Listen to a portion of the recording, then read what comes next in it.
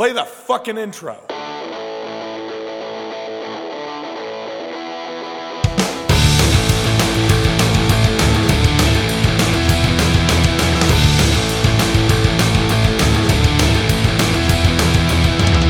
This is Dustin. And this is Eric. And this is SLC Punkcast. Thank you for joining us for episode 288. Another one. 288. We are so close to hitting the 290 and also just hitting the big 300. 300, that's like what, 3 months away, so yeah, another like the end of January. Yep. New year, new, well, not exactly a score. I guess a century. Yes. A century of episodes. 3 centuries of episodes. Indeed. If we were doing one a year, but I guess we would be living forever. Yeah, wouldn't that be? Well, I don't even think that would be nice. That's probably true. Just get so old and withered until you're just a walking corpse. It's like that show, that movie, Death Becomes Her. Oh yeah. Yeah, just the end. The two ladies, they're just basically constantly going to the hardware store to keep their limbs intact and fall down some stairs and they break apart. That's what it's going to be like to be immortal. Right. Theme's great for Halloween, and I hope everybody had a great Halloween, as was just this past week, as it's so close. I mean, as custom is in Utah, the weekend that follows Halloween is the final weekend for haunted houses, and the episode that follows Halloween, we still play Halloween-themed music. Yes, we do. We do a little overtime because maybe we're still feeling a bit festive, or maybe we didn't feel much festive in the beginning of the month, so it's like, okay, we got to make up for that. Well, we are festive, and we are going to get into this episode. A lot of new stuff. Interviews are coming, not on this episode, but on the next one. And Yep. we will have some lined up. So if you like the interviews, stay tuned. Up now, the new stuff will start on October 23rd. You can go check out Terminal Heads, who released the Duncan Norbert Memorial album on Dammit Records. On the 24th, it's Tukas over Disneyland. They released an album, and I'm not sure how to say it in Indonesian. It's really long, but it looks like it probably translates to If Money is a Disease, Passion is the Cure, and that's on Rusty Knife Records. On October 27th, 4 Years Strong released Enemy of the World, but it's a re-recorded version of it. If you're familiar with that band, you probably would have known. You would have been like, hey, they've already released that. Well, it's a re-recorded version of it. Then we're going to go to October 27th, some Halloween-themed songs that we didn't get around to because they came out so late in the month. Come on. People, just like we start early in the month, got to get those songs out. I guess if you're just releasing this so people can listen to it, great. October 27th, Grave Danger, they released Wake the Dead, which is a single. Jerry Only's album came out. I haven't heard any of it yet, but it's Anti-Hero. I don't know if you have. No. On the 28th. Well, that's something we'll probably both get around to listening to. Probably. The Outsiders is supposed to have a release. That's the Swedish Ramones on the 28th. Hammered Holes released Careening on Discord Records on the 28th. Bitch Queens released Party Hardly, which is an EP. Wiretap Records compilation, the Fest 20 compilation, that is, came out on the 28th. Show Me the Body released Trouble the Water on the 28th. Wargraves released Get Wrecked on the 28th. Hard Wax released Don't Stop the Beat on the 28th. The Crooks released Mediacracy on Pro Rock Records on the 28th.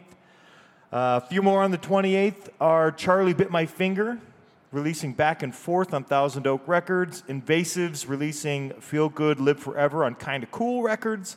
The Roadblocks released a single, Welcome to Paradise. We'll talk more about that here in a minute. The One Too Many's released The Big Score, which is the big debut LP. Yep. We'll talk more about that here in a minute. Oh, yes, we will. Quite a bit. Half Past Two released Magic Dance, a single, which is a David Bowie cover from the movie Labyrinth. I really wanted to like it because I really like David Bowie, and I really like that movie. See, Magic Dance, as in Dance Magic Dance? Yes, yes, that indeed. I did not like the cover as much as I was hoping I would. Still all right. If you like it and you want to hear a ska version of it, You should check it out. It was like how last year, I believe it was last year or 2 years ago, I was going through a compilation of Halloween punk songs, and they were doing one of like all the songs from Rocky Horror Picture Show. And I was like, oh, let's hear how the seminal Time Warp song goes. And I was extremely disappointed because the band just sounded so half-assed, like they were just doing this to complete a chore. It was like, let's do the time warp again. I'm like, dude, that is so lame. Get into it. So yeah, that happens. Sometimes the original's better. Right. Most of the time, the original's better. True. Forced to Suffer, they released Absolute Solace on the 28th. On the Job released a new single called Tip the Scale. The Hellbound Hitmen on the 31st released Red Rum. The Standard Issue put out a new EP called Can We Be Free? Then that was on the 1st. Also on the 1st, Ran released Trabelar on Pasadaric Pat's Records. Then coming up this weekend, there's several. I didn't get around to updating my list, but a few that are coming out on the 4th are Sick Waiting, A Fine Hill to Die On P Records, Sunliner releasing self-titled Sunliner on Lockjaw Records, Dr. Explosion releasing Superioridad Moral on Slovenly Records, and Acronym Rambo releasing Defy Extinction. And then finally on the 11th, we'll be getting City Saints, Punk and Roll Double LP. I'm looking forward to that one. A Vulture Wake, Kingdom.animal. I don't know what the dots are there for, but that's an EP from A Vulture Wake. I think it's to build the intensity. It's like One Kingdom Animal. There you go. So one period instead of dot. Oh, is that the fly? There's a fly in No, here. it's not a fly. It's a skeeter. Oh, fucking mosquito. It's a mosquito. We're getting a lot of snow, so if that goes outside, that thing will die. Good. Little fucking parasite you. A couple more. Rejection Pact are releasing Can We Wait? Action Adventures releasing Imposter Syndrome. Einhorn Kriegers releasing Harari Wansing Punk Rebellion, or Punk Rock Rebellion on Lake Town Records. Something about 10 years and Punk Rock Rebellion is what it translates to. They're German. And finally, the 2-minute minor 4-way Chicago split called Hold the Ketchup. Release date is also the 11th. That's all I've got. A lot of cool stuff to look forward to. Eric, what do you have to add to the list? Let's see, I got a few things here. Just a reminder of the single War Castles that came out on the 21st by Bloodclot. And on the 27th, the single Relic of Damnation from Spirit World. And I'm excited, come the 25th, Death Western will be coming out by those guys. Yes. And I am excited just by the singles that I've heard. It sounds like... They've been releasing videos, like too. them. Yeah, I've been seeing the videos, and they are just there in all their fucking bedazzled cowboy glory, just singing songs that are just on par with the likes of Converge. It's so crazy. I love it. And yes, the One Too Manys. Oh, my favorite guys. They're the big score. It's a great album, but we'll talk about that later. Excuse me. And yeah, the 28th was kind of a busy release day. Not only the One Too Manys, not only Show Me the Body, but Forced to Suffer released Absolute Solace, that EP, and I gave that a listen. I'm like, okay, it's pretty damn decent. I'll have to give it a few more listens to really just sort of settle into it and pick a favorite song from there, because I do want to give some more attention to them, because this was sort of a surprise release, at least to myself. So I'm excited to be talking about that in due time, my friends, in due time. And finally, on the 11th, Can We Wait by Rejection Pact? And the answer, Rejection Pact, is no. No, I cannot wait any longer. Can it just be, next week already? Okay, I mean, I did hear the single coming from it, and it's great. It's them and all of their hardcore punk glory, and I'm just like, okay, this is good, but more, please. What are you waiting on? I don't know. Maybe it's just 11/11/22, hardy har. Right? Yeah. What a good release date. Yeah, because 11 plus 11 is 22. I get it. You just want to have like that release date just sort of engraved in people's heads, I guess.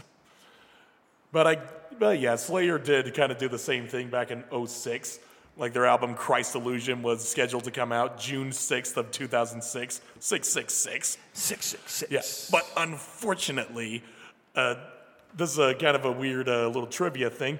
Tom Araya was getting back surgery done, and after he got back surgery, he was not allowed by doctor's orders to fly on any plane. So he was unable to fly to the studio in another state to record his vocal tracks. So they had to delay the album release. Oh, that's too bad. Yeah, I'm like, damn, missed opportunity. Missed opportunity of the last good Slayer album. But I'm going to get off track before I even know it. Let's get back to punk rock. Let's talk about the One Too Many's album.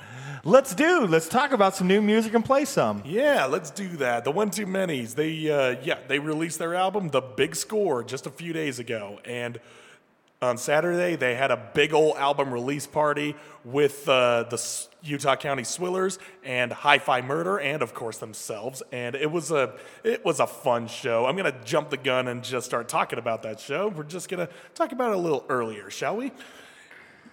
Anyway, I get there and Hi-Fi Murder is playing. I missed the Swillers, but I'm like, yeah, it's okay. Spilt milk, I guess. Spilt whiskey, I guess. But but yeah, Hi-Fi Murder, they were bringing it. They were just having so much fun on the stage, and they did a cover of Wild in the Streets. And of course, I was singing along to it, and then I can never remember his name, but the singer, their current singer, he's like grabbing me by the lapels, like, come up here. And then I just feel my friend behind me just like trying to hoist me up by the shoulders. I'm like, dude, you are not going to be strong enough to lift all 270 pounds of me. But I will get up on the stage. I will be doing my best Keith Morris impression. They even had like the lyrics set out on the floor, like, okay, that's the word. I lost my place anyway, but who cares? So yeah, that was Hi-Fi Murder. They fucking killed it. Now, the One Too Many's. Oh, I hadn't seen the One Too Many since, oddly enough, the pandemic. That was the one live band I had seen in the thick of lockdown. It was the Royal. I'm like, yeah, I don't care who the fuck is playing. I'm just happy that it was the One Too Many's and they were having their fun. And this show, yeah, it was better because the Royal is a very subdued venue. It's very tame. And the One Too Many's, they are not exactly a tame band. They may look like it, being dressed up in all their little dapper suits and playing a lot of ska songs, but it's like, no, they could get pretty fast. They could get pretty wild. And wild they did get. And their songs from The Big Score, oh, they're fucking awesome. There is just so much, you could hear all the Rancid influence. And it's like, yeah, there is a lot of Rancid, but some of it is like faster than it. Nice. And that would bring us to the song that I chose, which is the title track from The Big Score. And this one, it actually came out a couple days prior as a single, which was the only thing that was available on Apple Music. And the whole album is available on their Bandcamp, which is where you should look first. Right. But yeah, I just heard that one, and I'm like, just trying to hype myself up for the release show, which was, like I said, on Saturday. And I'm like, okay, I'm into it. So Big Score got me all hyped up. I couldn't find another track on that album that really gave me that same feeling. Not to dismiss the rest of the album. The rest of the album is good, I assure you. But the title track, that was it says it in the name, The Big Score. So there you go, lives up to its title.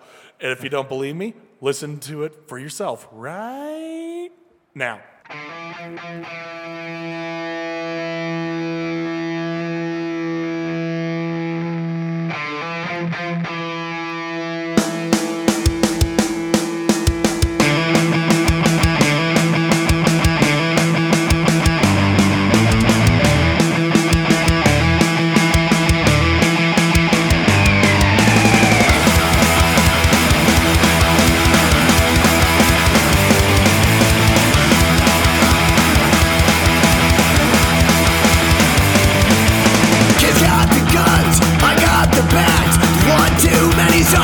Working for the man to keep it watch.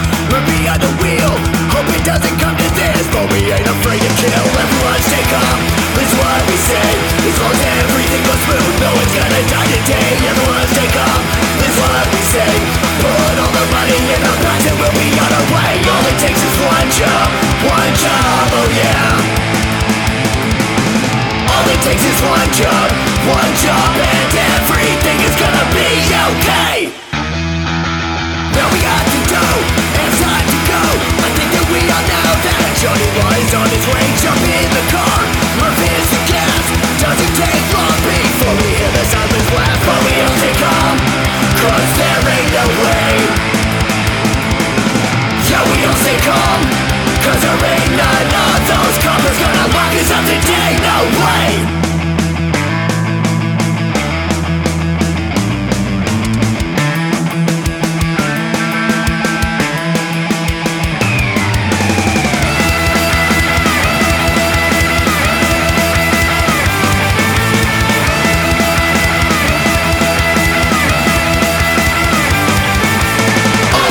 One job, oh yeah.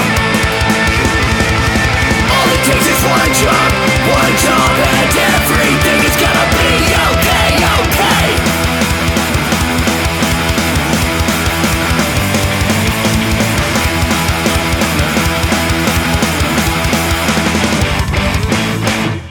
So yeah, see what I mean? A little more faster than Rancid. Right? And yeah, that was, of course, they played that song, and they played pretty much the entire album. Oh, great. I'm pretty sure they played the entire album.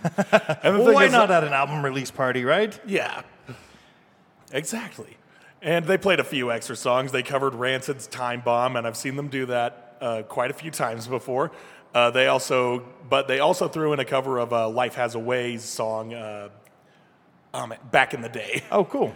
So that was kind of nice because their current guitarist, Kid, he was the guitarist of Life Has a Way. And here's a little funny... Laha? Yeah, Laha. Here's another little funny trivia for you.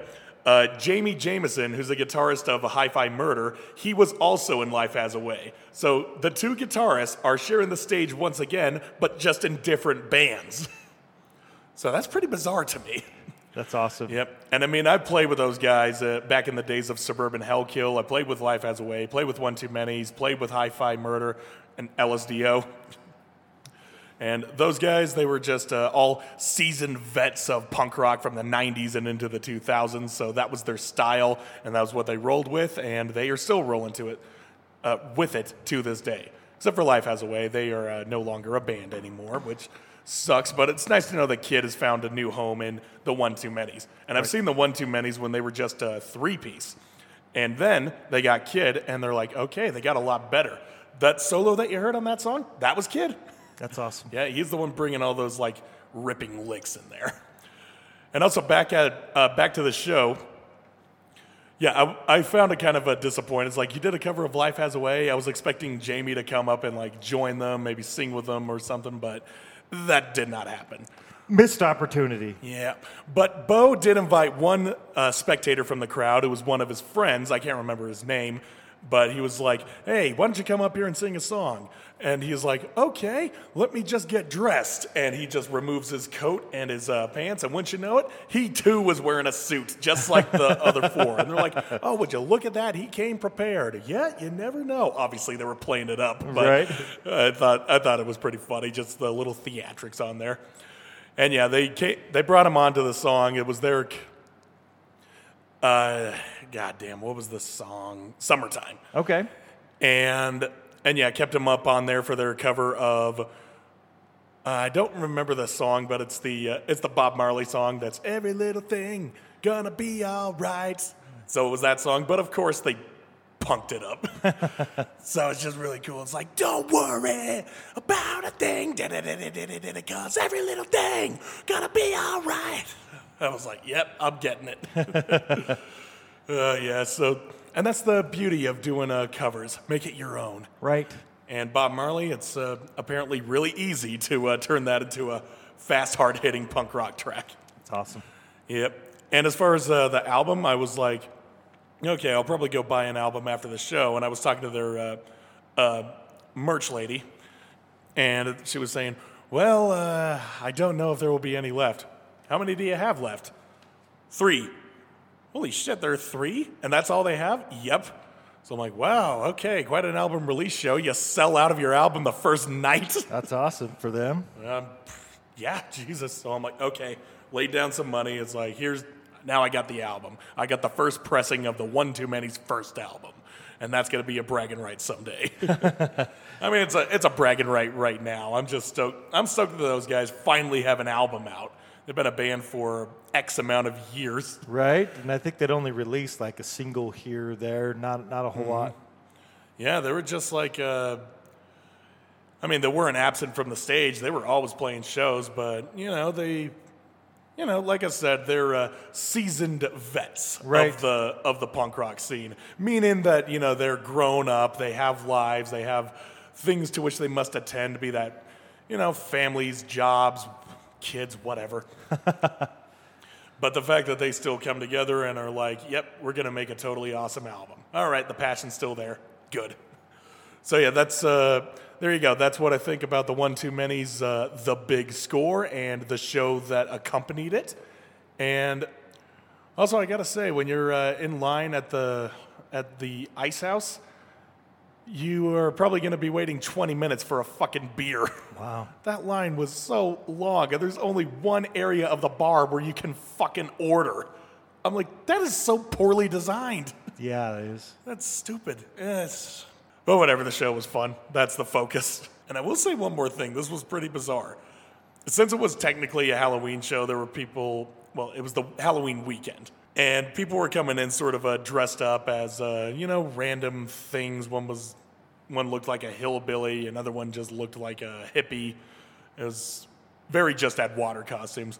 But the two that really stood out was a couple that walked in wearing inflatable T-Rex suits. Nice. I just turned my head. I'm like, oh my God, here we are. Good luck dancing to those things. That's going to get incredibly hot. Right. That was also a little fun, just a little fun element of that show. Just, you never knew what was going to happen. And that's what makes it fun, right? Right. All right.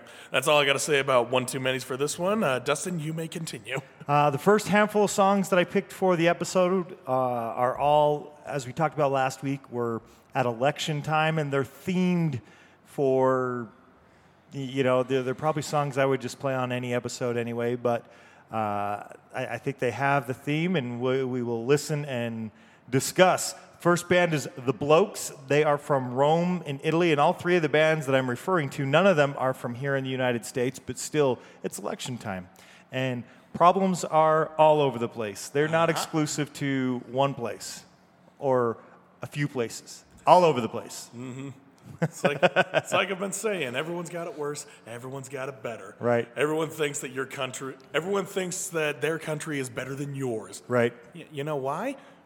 Because that's what everyone thinks. And if you think that about your country, you probably live in a good place, because there's people out there that won't think that. Yep, pretty much. It's like, yeah, America's the best country on the planet. Oh, how do you know? Have you been outside the U.S.? Have you lived in more than the U.S., and if so, more than one other place? It's like, if you pretty much go anywhere in the world, there is a little bit of America everywhere. You can find a McDonald's in Vietnam. Right. What does that tell you? Right. There's Wendy's in Iraq. It's like they're using different oil over there. Nice. Well, first band, The Blokes. They're from Rome. They released Same Old Stories earlier this year, March 23rd. I kind of fell off my radar. I was looking, following them, and like February or so, I was, all right, cool, I'm ready, I want to check this out. But I think it was originally only a album release earlier this year. And earlier this year, shipping prices and shipping times, coming from Europe to the U.S. were expensive and slow, and I wasn't buying very much. Late summer, that changed quite a bit, and that changed for me. But for that reason, it fell off my radar, but now you can listen to it digitally. So I recommend checking it out, and if they've still got copies of the LP, I recommend getting it. It's a good album. The Blokes, Same Old Stories. I played a band from Italy last week, Eric. This one being from Rome. We're going to listen to their track called Freedom, which features Bishop Green. I think it's Greg Huff. That's all I hear, but maybe there's more instruments. I haven't read liner notes or anything like that. They just put features Bishop's Green, but you can hear Greg's voice. So here we go, Freedom.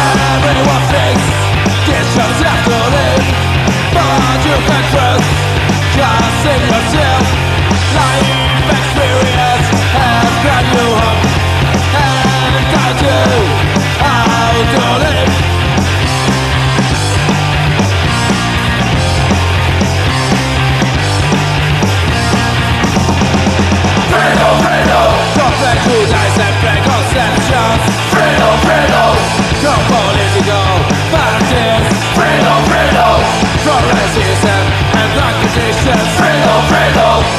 The truth of will.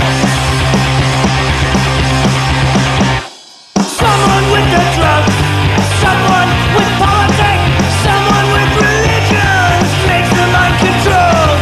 But I'm out of bounds, like a sheep for the free, and so they took nobody. Freedom, freedom.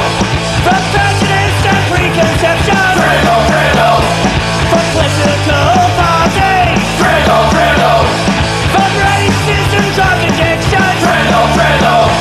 To choose how to live.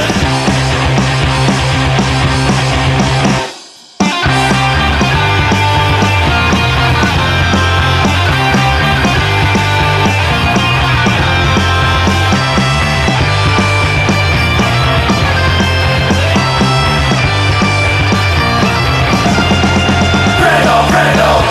From prejudice and preconception. Freedom, freedom. From political parties. Freedom, freedom. From racism, drug addiction. Freedom, freedom. To choose how to live. Freedom, freedom. From prejudice and preconception. Freedom, freedom. From political parties. Freedom, freedom. From racism, drug addiction. Freedom, freedom.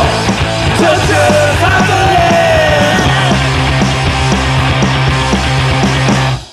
Freedom. That's the Blokes. You know, every time they were doing that in the chorus, freedom, freedom, it kept sounding like Fredo, Fredo, I thought it sounded like dreidel, dreidel. Dreidel, Dreidel. Every time I heard Fredo, Fredo, it just made me think of the youngest brother in The Godfather. Oh, nice. Yeah, Fredo. They call him Fredo, and what's funny is in Italian, Freddo means cold, which is what it's feeling right now. Winter came a bit early. Sure did. It's been snowing all damn day. Yeah, stupid. Anyway, about the Blokes with our boys in Bishop's Green. No, it's great. Right? Great stuff. Kicking that off. We're going to do another one. We were talking about at the top of the show, a new single, the band The Roadblocks. They released Welcome to Paradise, the single, October 28th, but Welcome to Paradise, the album, this is the title track of the album, is actually coming out December 2nd, so 1 month from today, it comes out. The band The Roadblocks, they started back in 2016, so over 6 years as a band. Congratulations to them. They're from Ludwigsburg in Germany. Ludwigsburg, yes. Did an interview with the band on episode 58.5. That was when they released their original 3-track EP. They have since, this is going to be their second full-length album. Since then, 2018, that was a new release.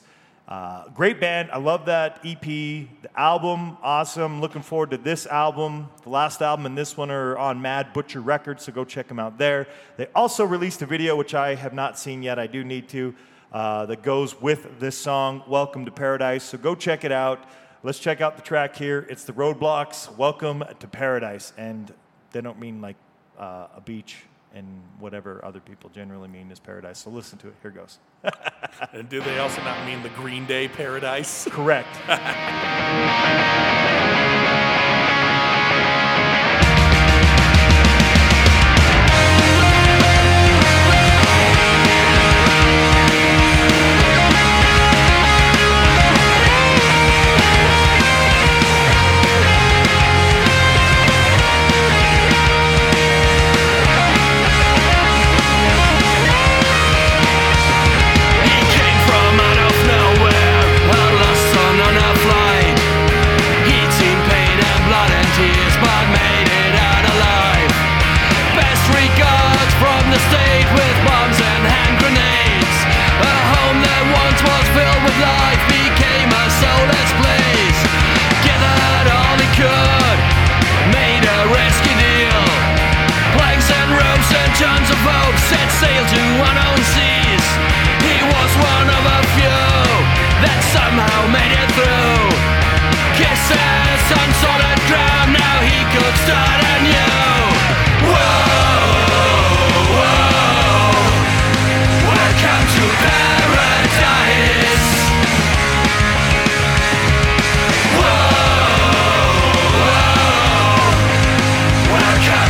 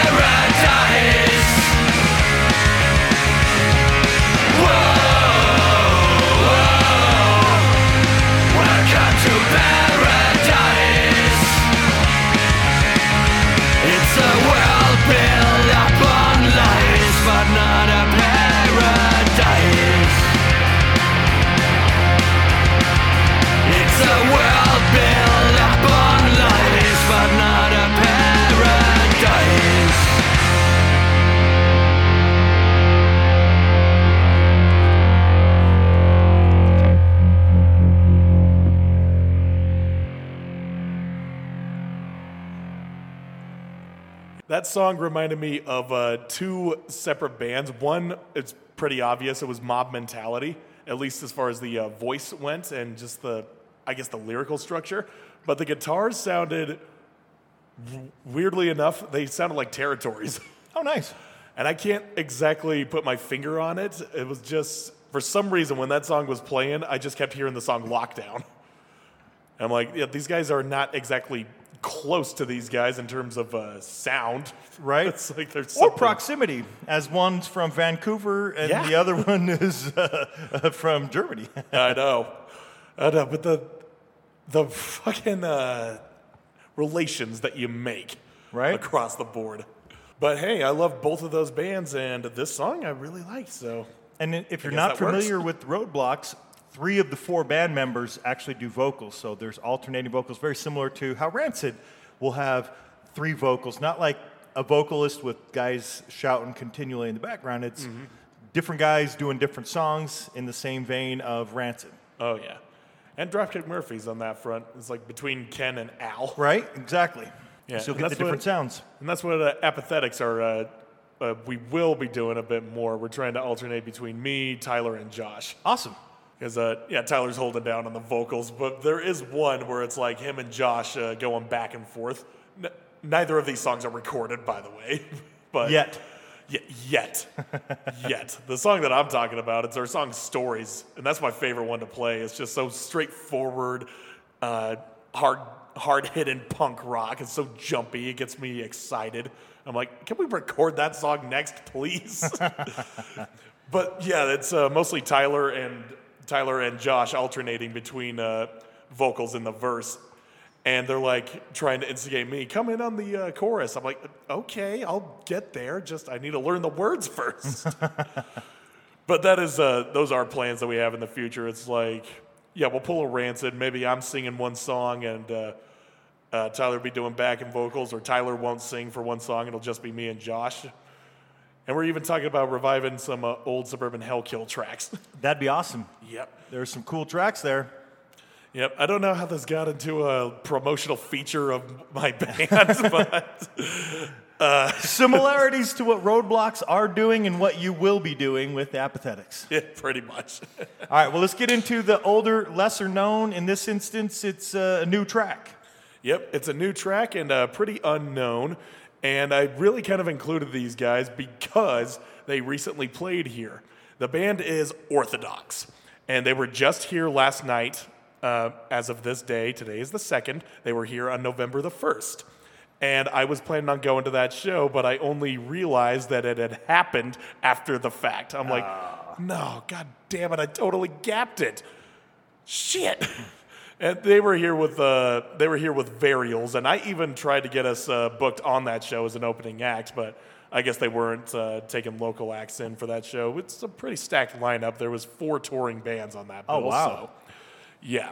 And Orthodox was one of them. And Orthodox I had seen twice, but that was years ago. I'm like, okay, they got a new album out. It's going to be a nice, refreshing take. I want to go see them. And, yep, oh well. I missed them because of one thing. My friend and I, we had this sort of Halloween tradition where we watch The Exorcist on Halloween night.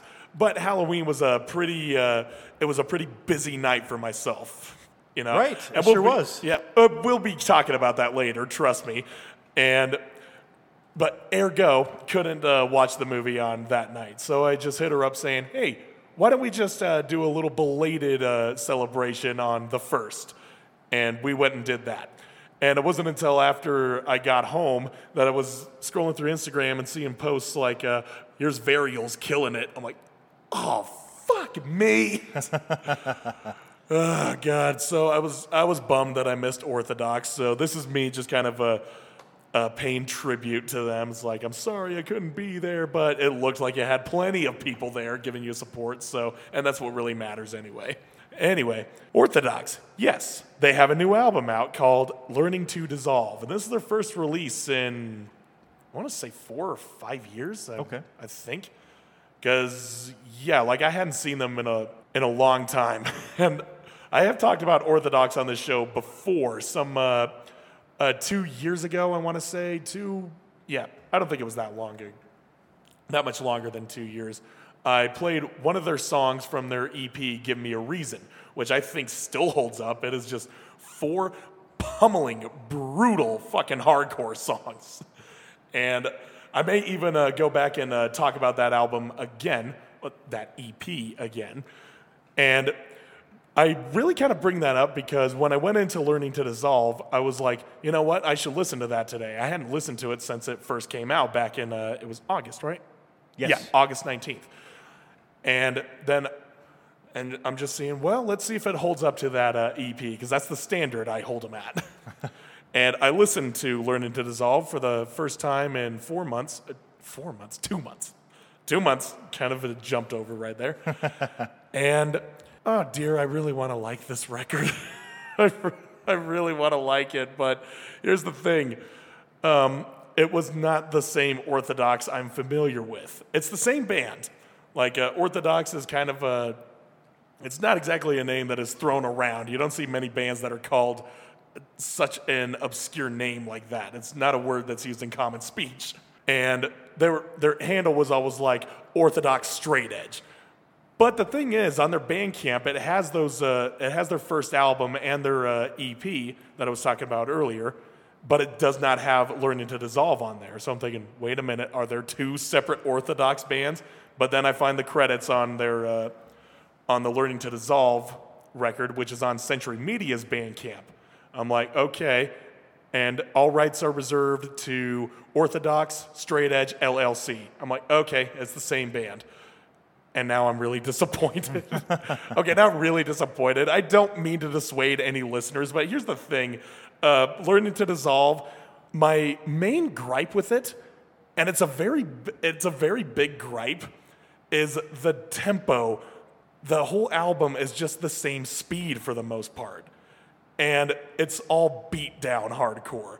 It's just all like a lot of slamming riff, a chugga chugga choo choo type shit. And I'm like, that's fine, but I prefer that shit in moderation.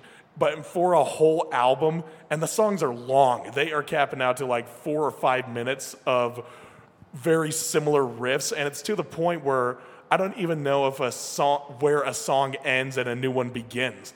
I'm like, dude, this is not a good sign. And this is, 12 tracks long?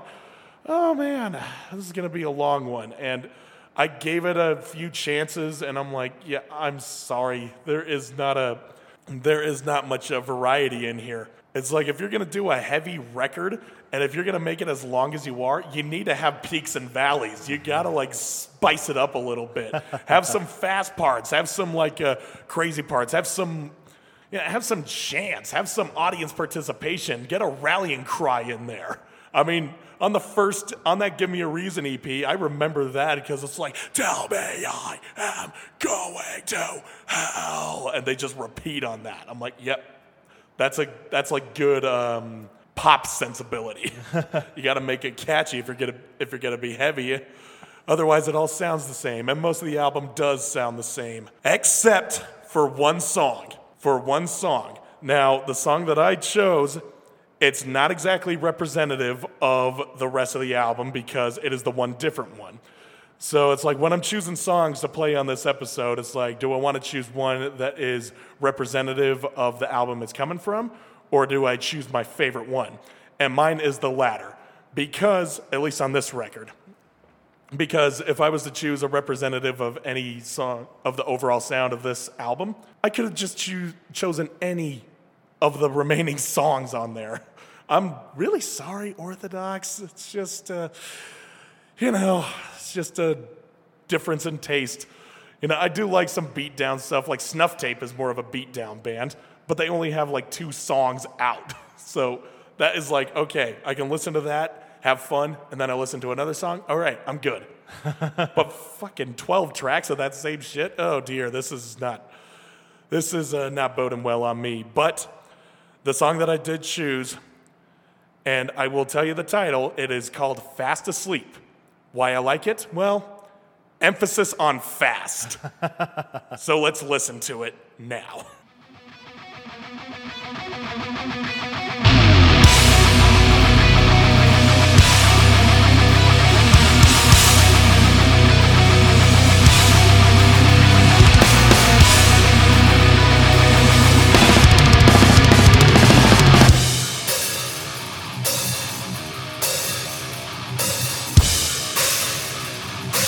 The light leads where the mind won't go.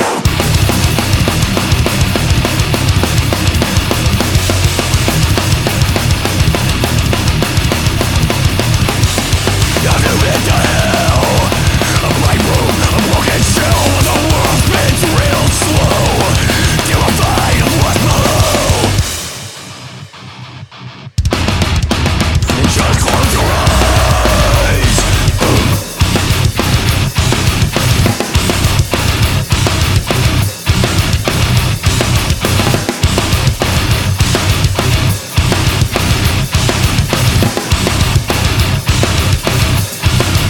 Imagine how you'll die. Fresh meat hanging on a hook. Open your lips like a fucking book. Do you really believe the lie? Are you afraid of what's inside? Measuring veins down to the edge until the image makes sense. Tell me about your dreams. Do you feel it when you scream? Scream. Scream. Scream for me.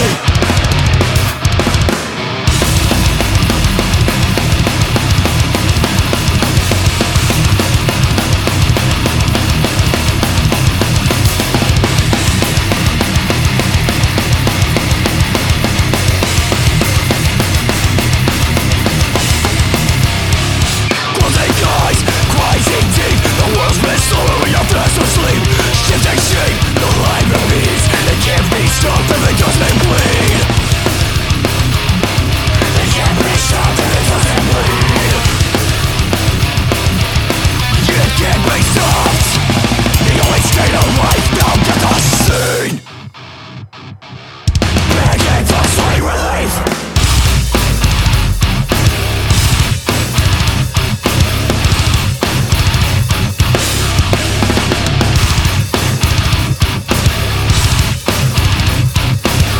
Don't ask me why. Just close your eyes. Be afraid of what's inside your mind.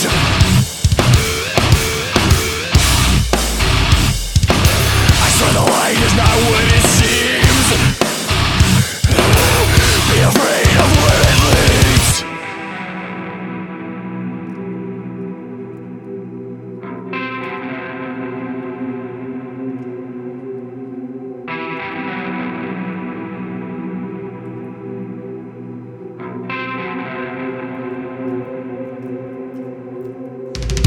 Tell me what you seek, 'cause I could cut the tension when you sleep, grinding deep. When you wake, will you be afraid of me?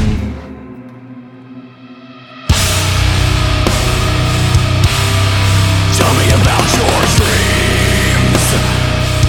I know I'm in them when you scream. Scream. Scream. Scream for me.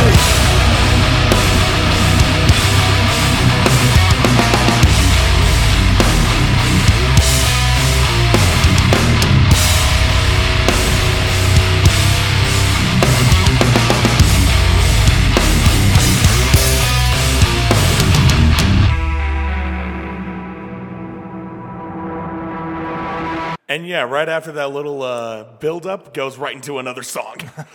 So yeah, it still kind of falls victim to that trap. But honestly, when I was listening to this album at work today, and then I heard that intro, I'm like, okay, and then it just goes into that fucking fast riff. I'm like, finally, some variety. So I mean, does that make it a good song? Or does it just make it a good song by comparison to the rest of the album? I don't know. I will get back to you on that. But again, I don't mean to sound like I'm talking shit on this album. I mean, if you guys out there are really into that fucking bench press hardcore sound that and just the music that makes you want to punch a hole in the concrete for 20 minutes, then yeah, I'd say check this album out. But yeah, for me, it's like it's getting a little too muddy. There's the guitar tone that just sounds like it's submerged in quicksand, and I am just not having it. Like, if I listen to an album, especially as long as this one, I need to have variety, because the whole breakdown, build up, breakdown, repeat, it gets kind of old, man.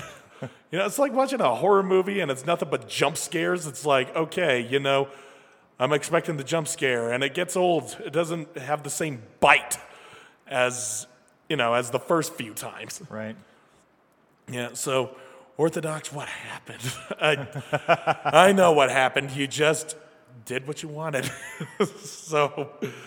So yeah, but I still support those guys. I'll still listen to the music that I love by them, and I'll keep this song on repeat. Fast Asleep. It was the song that I loved the most on this record, and I might just go back and listen to this one specifically. Also, I gotta say that crawling little guitar thing.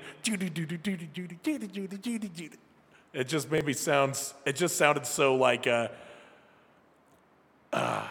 sounded so 90s.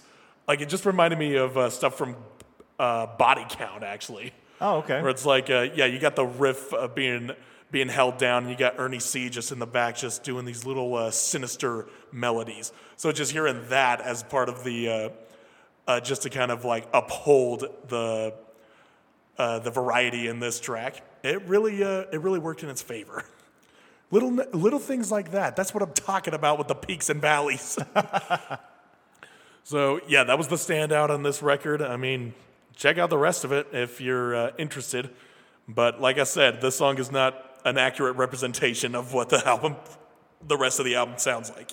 Well, I've got a track that goes along, like I said, with the first couple tracks. This band being from Antwerp, Belgium. Yes, it is the Agitators. I love this album. I probably have picked it before. I haven't looked that up, but I bet I've picked this before as a great cover-to-cover album. It's Time to Take a Stand. They released this December 6th of 2015, so coming up on 7 years ago. Played several other tracks from this between Punkanoi Worldwide and here on SLC Punkcast, but I think this one's fitting for this time of year. The track is called Welcome to the Circus. We'll listen and then discuss. Here goes.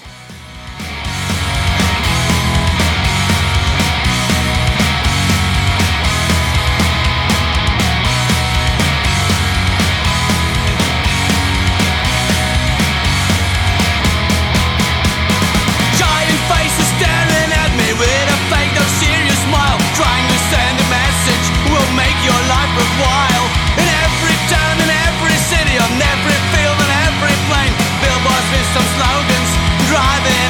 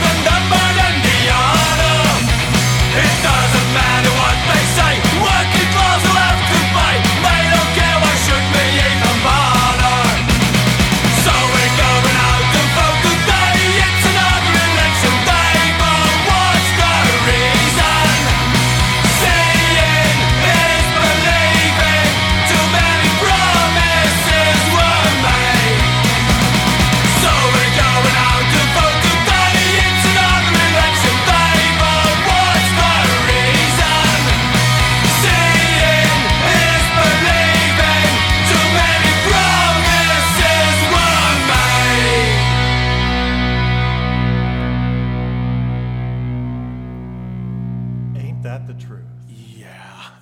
Yeah, this the one big circus act. Just a bunch of mouthpieces and talking heads just making all these hollow promises. And, where's the follow through on that? Fool me once, shame on me. Fool me once, shame on you. Fool me twice, shame on me. Fool me the next however the fuck many times. Well, shit. That's just all you can say is not shame, it's shit. Term limits. That's what I support, is term limits for every position. Yeah, seriously. Politicians should not be a career. It's not a career. They're only getting paid by the corporations who are bribing them. I know. Well, it shouldn't be a career, but people who are in office, I mean, there's several people in office right now that have been there 30, 40, and in some cases 50 plus years. Yeah. That is far too fucking long to have been in political office. It's like you shouldn't be in a position of power if you can't remember you took a shit the same day. Right. I feel bad for anybody who's a party supporter, meaning you support a certain party, because they all fucking lie. Yep. It takes one bad apple to destroy the batch. It's like, well, the whole batch. The whole batch contains all the parties. Right. Meanwhile, after it's all said and done, after the debates, it's like, okay, they're all chortling afterwards. Right. It's like, oh, what are you going to say this time? Oh, I got an idea. Yeah, and I don't plan to do anything that I said. Yeah. Just holding the brandy in the palm, just exactly the way you would think. Yes, quite amusing. Well, I love the Agitators. You should check out that album. And at least here in the U.S., this next Tuesday coming up, what is that, the 8th? Or the 9th, whatever Tuesday is, right? Yeah, I think 8th. Yeah, I think it's the 8th. Welcome to the circus.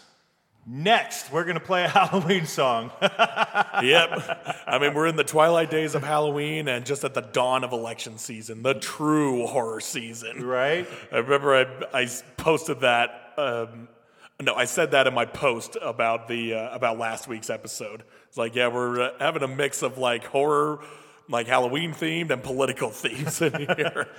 And they're all blending together at the right time of year. Yep. Like I said, what's the real scary season? Right. Well, we're going to go into a sense of horror with a lot of realism in here. And we're going to do it by way of My Amigo the Devil. Yeah. Oh, yeah. You know how much I love Amigo the Devil. I've talked about him on this show many times. His album that came out last year, Born Against, was my favorite release of last year. And his 3 before that, well, technically 2. He's had like a few, he's had like a strain of singles that come in, but his 2 full lengths, one is Volume 1 and the other Everything Is Fine, also masterpieces in their own right. And I'm going to talk about the former here, Volume 1. And for those of you that kind of missed my many ramblings about this man, Mr. Danny Keranos, let me catch you up.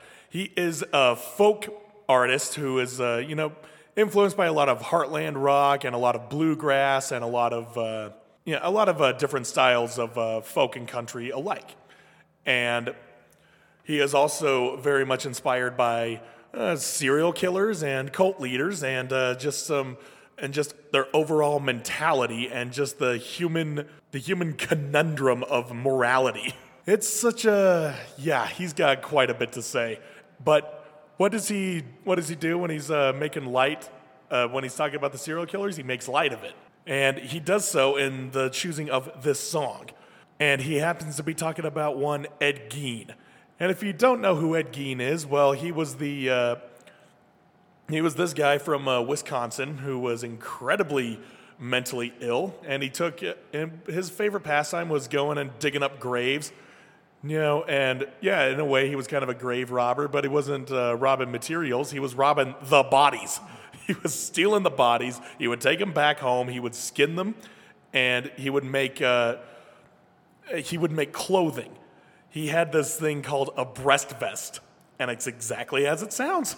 He has a belt that was made entirely out of nipples, and he would carve their faces off, and he would wear them as masks. It's starting to sound pretty familiar. Yes, there were there were horror movies based off of this man. I think the most notable and the obvious one was Texas Chainsaw Massacre, but also Silence of the Lambs, because Buffalo Bill was doing the exact same thing. Right. And what did he do with the pieces of the body he didn't use? Well, made furniture. Yeah. Used it as scaffolding. Yeah. Yeah, God, it was some. He was an insane man. He was not well. No. But yeah, much of how he inspired the likes of people in the entertainment industry, he inspired Amigo the Devil, and he did so in the song "The Recluse." And if you listen closely, you can hear like little things he's referring to in this song that are like little nudges, little tongue-in-cheek nudges to, the acts of Ed Gein. But you really have to kind of pay attention to it. So, without further ado, here is The Recluse from Amigo the Devil from the album Volume 1.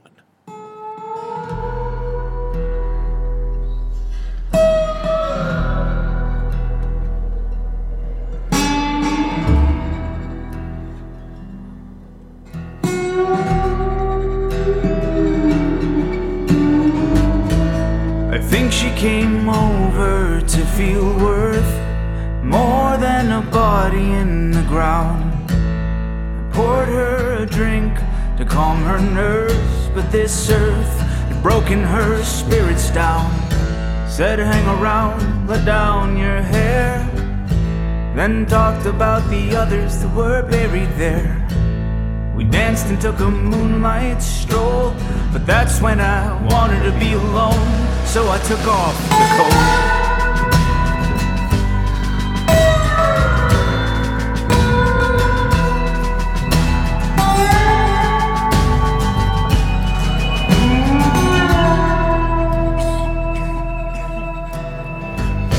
Went home and kept working on my vest. She had secrets she wanted to get off her chest. So I'll take the burden if you need, and I'll spill my guts if you follow my lead. 'Cause I need to feel comfortable in my own skin. But I think I like the one that you're living in. So I'll cut to the chase, just don't try to leave, 'cause these hands are stronger than you're led to believe. It's always a drag to be on the fence about who you are and its consequence. But God knows I'll do what I need. That's why the devil came and sold his fucking soul to me.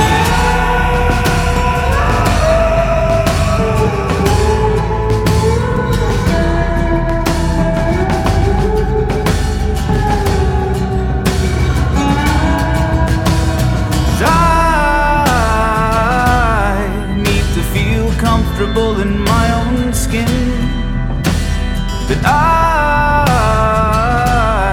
think I like the one that you're living in. So I'll cut to the chase, just don't try to leave, 'cause these hands are stronger than you're led to believe.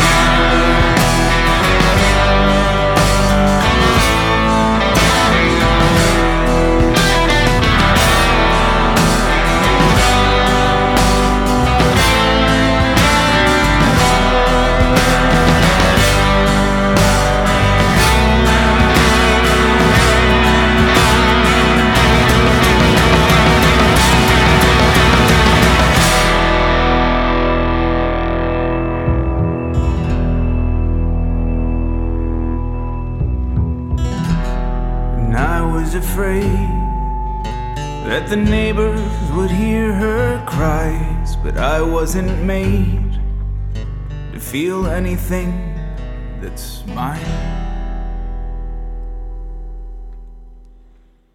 So yeah, you kind of pick up on the mentality behind Mr. Gein, because yeah, the thing that he was dealing with was like he figured he was meant to be someone else. Hence the lyrics, I want to feel comfortable in my own skin, but maybe yours will do just fine. Right. Or it's like, I was working on my vest and she needed to get some things off her chest. I'm like, oh man, this is just too good. I love his plays on words. So yeah, that was a Halloween track because, you know, where do you think all these crazy stories come from? Who do you think inspired them? They're based off of real events. Right. I mean, that was the thing. Texas Chainsaw Massacre, based on true events, quite literally true events. But the thing was, Ed Gein wasn't a serial killer. He killed maybe 2 people, but he dug up like I think 15 or 16 graves, and just to feed his sick obsession. Yeah. Yeah, and it was coming from pure mental illness. It was crazy. He was a crazy man and invoked some crazy stories and some crazy songs, and that was one of them. So, thank you, Danny Kiranos. And he's got more that are based on like serial killers and cult leaders. Like he's got a song about Jim Jones called "Hungover in Jonestown," of which the lyrics in the chorus are "Life is a joke and death is the punchline." Yeah. And then Dahmer does Hollywood. Yep, we know that. Yeah, and he's also got one about Albert Fish that's called "Different Ways to Fry a Fish." And Albert Fish was horrible. Yeah. Like, I mean, all serial killers are horrible, but he was on another level. He targeted children, just specifically children. And Danny, he's just like, I don't know how I can make this funny, nor do I really want to. So I'll tell you what I'll do. He divided it up into 2 songs, and it was The Last Drop. And it was basically telling the story from the perspective, basically what he would assume was going through the mind of the father of this girl who was killed by Albert Fish, and just what he would do to him. Different Ways to Fry a Fish was him enacting on those things. Albert Fish falling victim to his own tools, to his own methods. And yeah, it gets really gruesome. It gets like Saw territories right there. So fucking ridiculous. But that is the brilliance behind Danny Kiranos that makes his vessel, Amigo the Devil, so amazing. And I know it's not necessarily a punk on here, but hey, he attracts all the punks and the hardcore kids and the metalheads alike. He's the Johnny Cash of this generation. Right. At least in terms of like a genre fluidity in the fan base. Because everybody loves Johnny Cash. Come on. Right? And right how now, can you not? Yeah, how can you not? That guy's a living legend. Yeah, he still lives. Yep, legends never die, kid. Words of wisdom from the actor playing Babe Ruth in The Sandlot. It still carries all the weight. Anyway, that's my first Halloween song. I do have another that we'll be talking about after we talk about our concerts and live shows. The reason being that it does play into the album I chose to talk about on this episode, and it's also just 1 minute long. It's also not really a song. It's just, we'll get to that when we get to that. But for now, let's talk about some of the shows that we either attended or played or are looking forward to. Let's do. Yeah, let's do. I'll start. I already told you about the One Too Many's album release party. And yes, that was a lot of fun. But let me tell you about another show that I went to. I performed. I performed on Halloween in this fucking soda boba shop in South Jordan. Now, for all of you outside of the state, South Jordan is just this little suburb really south and really west of the Salt Lake Valley. And the more south and west you go, the more boring it gets, the more cookie cutter the residents become, the more Mormon it becomes, and it is musically destitute out there. There is nothing going on. It's like the biggest event is going to a Walmart. That's how bland it is. So, and in my tenure as a band, as all of us, everyone in my band, we all were like, yeah, this is the first time we're playing South Jordan, and in a fucking parking lot, no less. How we landed this is the singer of Portraits who played the show. His friend is his friend's mom is the owner of the place, so they managed to convince her to like have an outdoor show here. I'm like, okay, Nice. let's see if this actually goes through.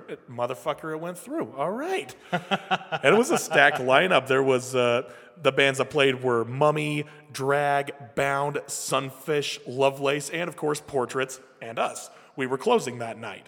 And oh god, let me tell you that fucking thing.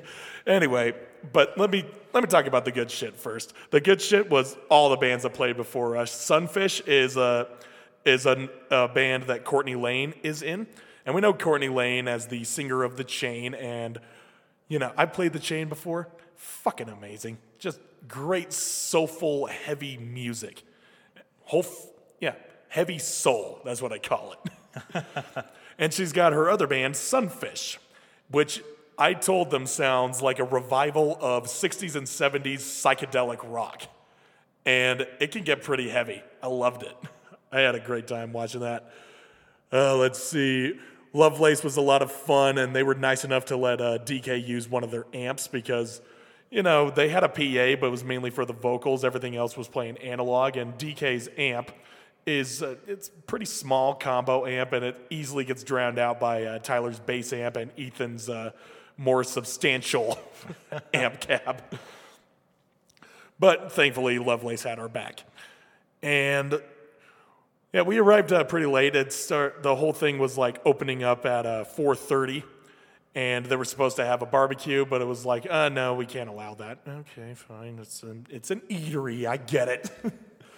And then there were multiple vendors supposed to be there. I only saw 2 other vendors.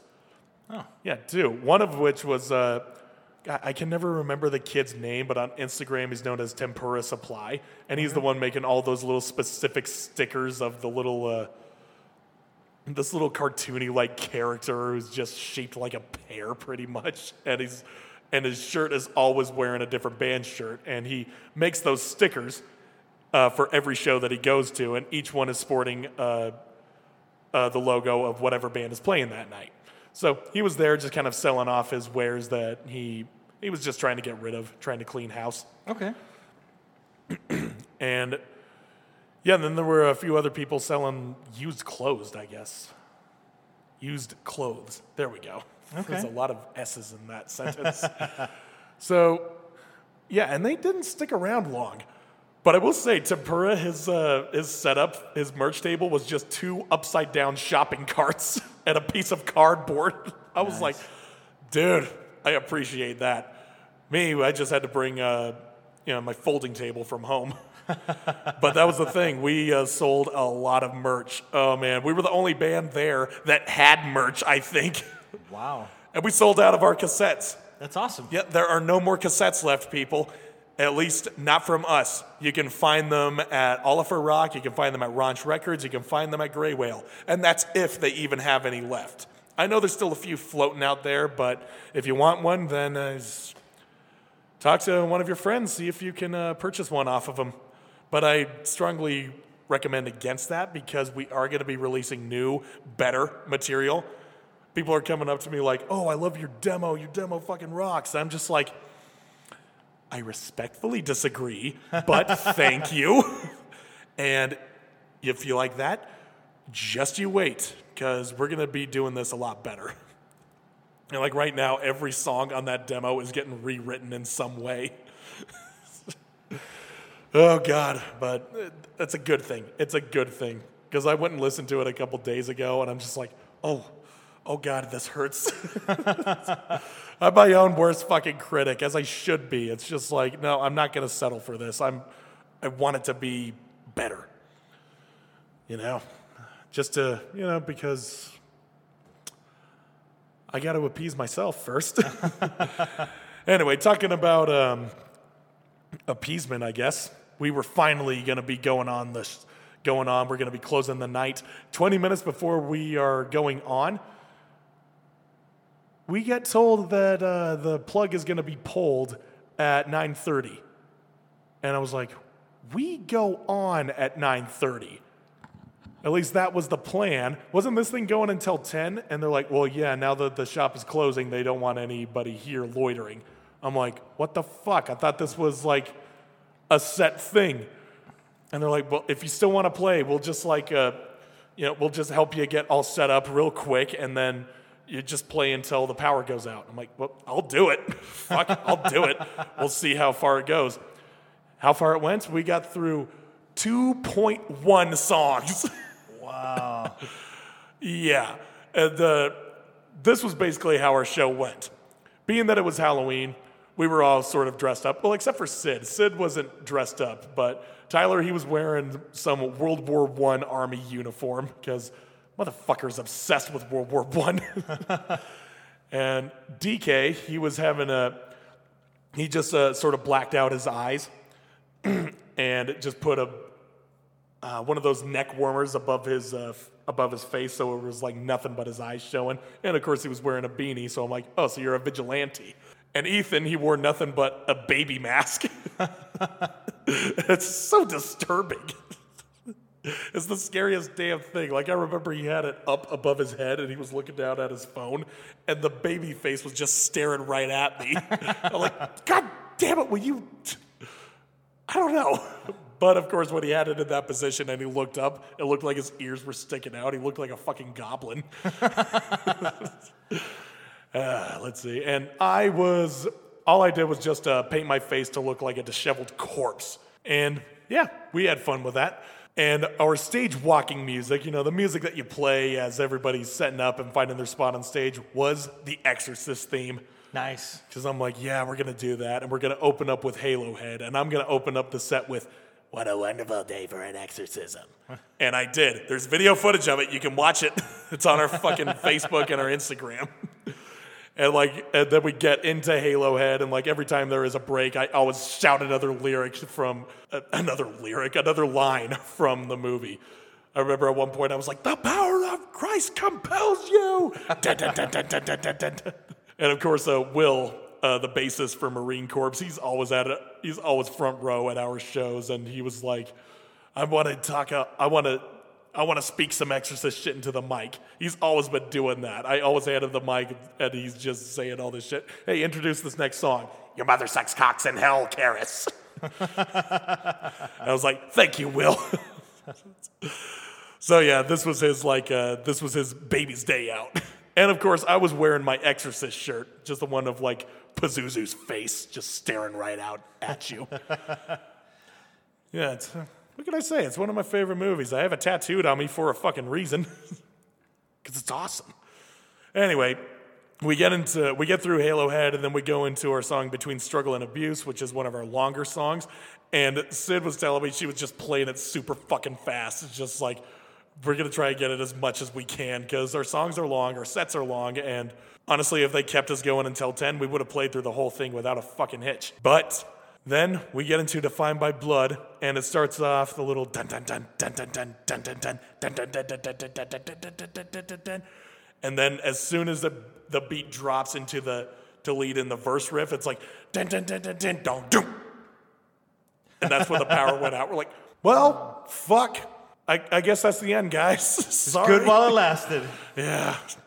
Oh god, but we were so pissed. I was being like, if you were gonna shut us down, just don't fucking turn the power off. Come out here sporting a fucking shotgun and threaten us. Come on.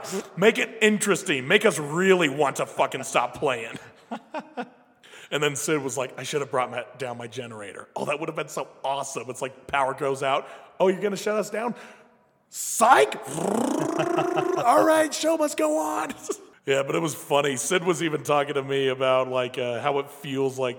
This is probably what hardcore shows back in the 80s felt like. Just the threat of getting shut down. I was half expecting cops to show up. And I'm like, yeah, and a fucking hoity-toity, totally sort of 20 years behind the mark community like this. I was expecting, some complaints or noise complaints or anything like that. But the thing was, we were still within noise ordinances. Like any loud noise past 11 p.m. is considered an offense. We weren't even planning on being over till 10. Why did we get the plug pulled? Well, we close at 10. Fucking... The thing was, we had an agreement with the owner, but the owner was not there. It was the manager who was being all like, "Oh, you get out of my fucking parking lot." Yeah, God, people were pissed. I took it in stride, at least, because I have never had a plug pulled on me at a show, ever. I never got a show shut down in the middle of our set, so I'm like, well, everyone gets a first, I guess. So, great. But the fact was, every other band got to play their set, and they all did a good job. They all had fun. And our set, as small as it was, as short as it was, we made the most of it. I was jumping around. I was getting in people's faces. People were dancing. I was having a good time. And we sold a lot of merch. We sold $120 worth of merch, and our cassettes are gone, like I said. So Awesome. that's a pretty nice feather in the cap. Despite everything, I still had a good time. And what did I do afterwards? I went to another show. The band Exciter was playing at fucking Aces High. And I was like, yeah, you know what? I'm just going to go down there. I haven't done shit for festivities this October, this Halloween season. You know what? It's Devil's Night. I got my fucking face painted. I just played somewhat of a show. I'm going to go see my friends at Aces. I'm going to check out what they're doing. I go there. Yep.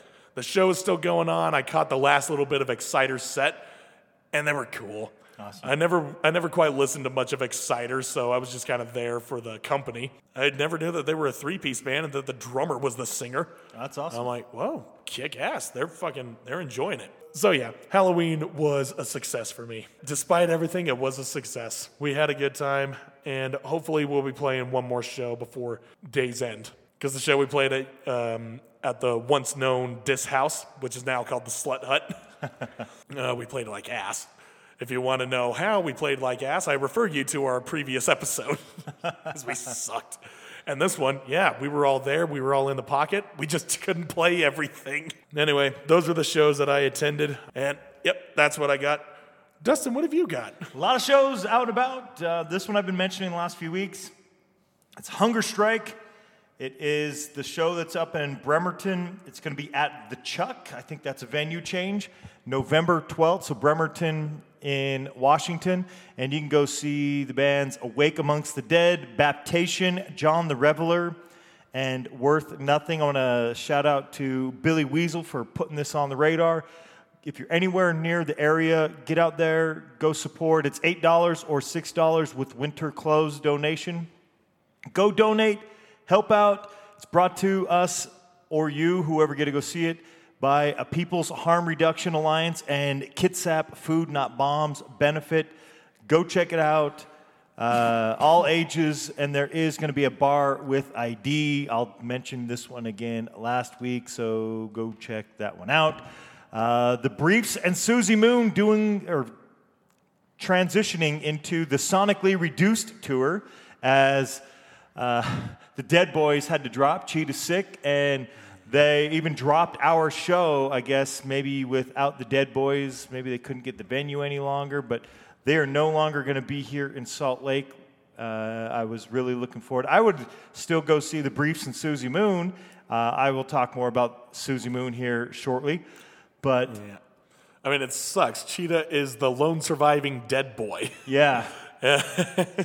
And he is sick. Yep. Hopefully he doesn't become a literal dead boy. Right. Sick and recovering, hopefully. It's like we can't lose you, Cheetah. We already lost Steve, and that was too much. Right. If you want to go check out any of the Sonically Reduced tour, it's out here on the West Coast as they were doing the East Coast earlier. The 4th will be in San Diego, Silverado on the 5th, San Jose on the 6th, San Francisco on the 7th, Fresno on the 8th. It is West Coast, though all of those were California. The 9th in Reno, Nevada, the 10th in Eugene, the 11th in Portland and Seattle on the 12th. Yes, Salt Lake City is no longer on there, but you can go check out all of those bands. Sonically Reduced tour. There you go. Sonic Reduced tour. Now it's a half tour. Right? So next up, Punk in the Park. I've mentioned this one a few times. If you're going to be in Orange County, November 5th and 6th, you can go see this Saturday, Sunday, you can go see bands like Bad Religion, Face to Face, Dead Kennedys, The Adolescents, 7 Seconds, Manic Hispanic, Subhumans, The Bronx, The Flatliners, The Briefs, Susie Moon. Yes, that is those two bands I was just referring to. Those are the Saturday bands, or at least some of them. Sunday, you can go see Dropkick Murphys, The Bouncing Souls, The Murder City Devils, Anti-Flag, Agent Orange, Good Riddance, Voodoo Glow Skulls, Swingin' Utters, Channel 3, Pulley, and more. Go check that out this weekend. It's Punk in the Park there in Orange County, California. Did it sound like one of those monster truck commercials? I was kind of trying to go for that. Yeah, a little bit. I'm just like, maybe you should seek career opportunities for Spike TV. There you go. Here in Salt Lake this week, November 3rd, which is tomorrow, the Underdogs of Chaos Tour with the Valicia, Makosos, the Usurpers, Power Beer, and Bad Mouth at Oliver Punk Rock Shop. All ages show, $10. Doors open at 6. So go check out those bands. Cool local bands and some cool bands coming in from California. Then you have the Frisky Morris and Friends bring you Old School Hardcore show, which will be at the Liars Club in Chicago, Saturday the 12th. This will be the last 2-Minute Minor Chicago show. That's it. Mm-hmm. So if you want to go see 2-Minute Minor and you're in Chicago or anywhere thereabouts, I think they're doing 1 or 2 other shows. One's out here out west, like in Portland, late next year even. But they're not doing much more as far as live shows go or much as a band, really. After they have a few releases that are coming out, they'll come out. So go see them. And you can go see them with the Creepers, Brain Bleed, Fighting for Scraps, Shitison, and Through. That will be also, the 12th in Chicago.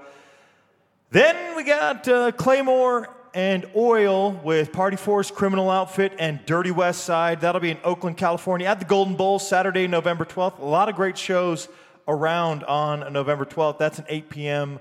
21 and older show. Cool bands there. I got to see Claymore recently. Our friends in Italian Blood are going to be playing on Friday, November 11th. Pizza Fight at the Depot. We had that discussion about the Depot with T. And it is not the Depot that is out here. It's the Depot that is in, back east? I think it's in New Jersey. I don't know. It's the Depot at 1728 North Charles Street, $10, 21 and older show. Doors open at 8. It's on 11/11. Italian Blood is playing with The Galaxy Has Eyes and I, Juggernaut. Yep, once again, not the Depot here, the Depot out there. Yes. 2 more things to mention. Black Flag, TSOL, The Dickies, and Total Chaos doing some November shows. Tomorrow, the 3rd, they'll be at the Paper Tiger in San Antonio. On the 4th, they'll be in Dallas. The 5th, in Houston. The 6th, they'll be in New Orleans. On the 12th, they'll be in Laconia, New Hampshire. They cut off part of the picture here. Then they'll be in Sayreville, New Jersey on the 13th. At the Reverb in Reading, Pennsylvania on the 15th. The 17th, they'll be in Des Plaines, Illinois. And on the 18th, they'll be in Cincinnati, Ohio. I don't know if they cut this picture off or not. But nonetheless, if you want to go see those bands playing, you can at those venues. And finally, Revolution Calling. That's on November 12th in Eindhoven. And you will get to see, they'll have 2 stages. Probation, Savage Beat, Violent Way, Desolated, Cold World, No Turning Back, Discharge, Ignite, Sick of It All, Mess, Life Sick, End It, Peter and the Test Tube Babies, Knuckle Dust, Crown Court, Born from Pain, Rude Pride, yes, Rude Pride, you got to go see them, and Sheer Terror. So go check them out. That is also November 12th in Eindhoven. Eric, that's all I've got. What do you have? Well, I have another show that I have to plug that I played. I forgot that I'm in 2 bands. I'm going to be playing twice as many shows. There you go. And yes, I played another show with the Apathetics this last weekend. We played in a little record store / sporting memorabilia store in Provo. I cannot remember what it was called. But yeah, it was pretty funny. You had a lot of records, and a lot of baseball cards. Nice. I'm like, okay, I see what's going on here. Anyway, it's the store that belongs to my friend Blake's dad. And he convinced them that's like, hey, I got some friends from Salt Lake. They're a punk band. Let's just have them play here, and I can open it up for them. We'll get one other act. And he's like, okay, that's fine. They just can't swear on stage. I'm like, you've got to be shitting me. That's And funny. it's like, well, as long as he's not here, we can swear. But much to our disdain, he was. And I'm like, oh, for fuck's sake. It's just like, you have a punk show and we can't swear on stage? What the fuck kind of bizarre land are you living in? Then again, I remember, it's Provo. Yeah. And two of my friends that came down with me to watch the show, they went over to the Smiths to, I don't know, get some drinks or something. And they were getting the dead stares from all the people over there. They were getting glared at. And I was like, oh, to be a social pariah once again. Because like you go into a lot of the standard communities here. Like I said, we just played a show in South fucking Jordan. You know, nobody really bats an eye at people wearing spiky jackets or having their hair up anymore up here. But down in Provo, oh man, that's where BYU is. So yeah, you're going to be getting a lot of dirty looks. And right next to the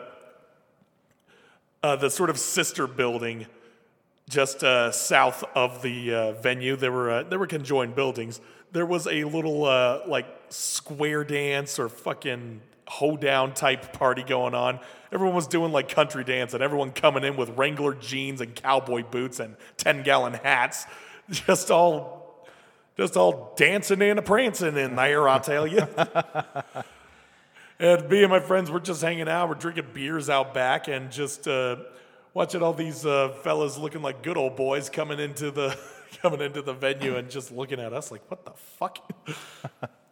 Anyway, that's just stuff that was going on around the show. The performances, however, well, this was kind of weird. We start setting up our stuff on stage, and we just think we're backlining. As to our understanding, we were playing last. And then it was like, we get there, oh no, you're actually going to be playing second. This rapper is going to be playing first. I can't remember who he was. I didn't really watch him. The only time I was watching him, I came in, I was like, okay, let's check this guy out. And he was like, this is a cover songs by Drake. Nope, I'm going to go fucking browse the records. I'm like, okay, whatever. Sorry. I didn't care. I didn't even care to really learn his name or even much less remember it. But anyway, Apathetics. We're on first, apparently. It's like, yeah, it was weird. We just are like setting up or sound checking, and then Josh's like, oh, man, should we just do it? Yeah, fuck it, let's just go into it. So it was just very spur of the moment. We became the opening band. I was like, okay, we went from headlining to opening in just a matter of hours. Okay. Not like it really mattered. There was not a lot of people there. Most of them were sitting down. And, of course, we had to censor ourselves. But Josh let an F word slip. And I was like, hey, it's okay. We're still PG by 80s standards. So we can let one slip. And then if you listen to our song that's out right now, Misery, the chorus ends with, put me out of my fucking misery. And Tyler, all he does is censor himself, but on one part of the chorus, I just put a bleep in there. It was like, put me out of my misery. And he looked at me and he smiled. So yeah, despite the fact that we had to PG ourselves, it's like it's on stage, but off stage, we're swearing up a fucking storm like we're in a barracks. And you don't have a problem with this, sir? My God, get with the times, you fucking dinosaur. So backwards down there. Anyway, we still had fun. I was jumping up and down all over the stage and just sort of running into Tyler. It was a very confined space. Oh, and we painted our faces. Well, me and Josh did. He was just like, he had makeup from Savers. And he was just like getting that shit all on his fingers and just caking it on his face. That was all we could do at that time. We didn't have like sponges or brushes. I mean, we did, but they worked like shit. And so I did that, and I was going into the bathroom, which I said, I'm going to my dressing room to apply my makeup. And they're like, oh, look at him. He gets his own green room. I'm like, I am the lead singer in another band. And I do my face up, give me a sort of a skull, throw some like fake blood on there and everything. And 5 minutes into our set, I have sweated most of it off. Yeah, Tyler just ripping those solos on there. Now I know what it's like to have my face melted. Nice. So yeah, still a fun show. The rapper, I already told you about him. Now, just for the record, they were great. They're great artists. They're great bands, great people. And they threw in a cover of, oh God, what was the song? It was a Green Day song. I think it was No, it wasn't Welcome to Paradise. It was American Idiot. Okay. Yeah, they covered American Idiot, and me and my spiky jacket punk friend were both singing the lines. It was like, yeah, we know the words. Not exactly by choice, but we know the words. But enough time has passed. We can be open about being Green Day fans. I mean, I'm still not, but I don't hate them. Yeah, I don't hate them. Not anymore. That was just me trying to cool guy everybody. Yeah, Green Day sucks. I'm just trying to fit in. But another cover they did that they closed with was 99 Red Balloons by Nina. Cool. And that song has been covered to death by quite a few different bands. The most notable would have to be 7 Seconds. They did probably the best cover I've heard. I can find a souvenir just to prove the world was here. Goldfinger did a cover of that as well. Oh, yeah, they did. Yes, they did. That was a good one, too. Yep. Yeah, it's a fucking classic song. It's one of those songs that has been covered so much you don't even know who wrote the original anymore. But they're a German band called Nina. They did the original. And, yep, now, just for the record, has joined the list of people who have covered it. Anyway, yep, talked about that show. That was one that I sort of forgot. My memory is not serving me very well today. Which will lead me into another thing about my album picks. But anyway, before that, here's some shows that are coming up. One is coming up tonight that I will be checking out at least the last part of it after I'm done recording here. This death metal band from Texas called Combat, and this crust band from, oh God, where are they from? I know where they're from. Shit. Don't you hate when that happens? Yeah, I hate that. Punxsutawney, Pennsylvania, where they make the finest pressure cookers. Oh, God, let me see. I posted it on the SLC Hardcore page. See, even I have to reference that page every once in a while. Well, it's a good thing you put the information there for reference. Yeah, I just need to have it readily available in my fucking notes. Oh, God, and just because I want to tell people where this fucking band is from. They're a crust band, and my phone is moving very slow because being a dick bag. Oh, God, that's not the right... There we go. Yes, he's about to find it. The look on his face. Yeah, they're called Wild Speaker. And apparently I don't know where they're from. Well...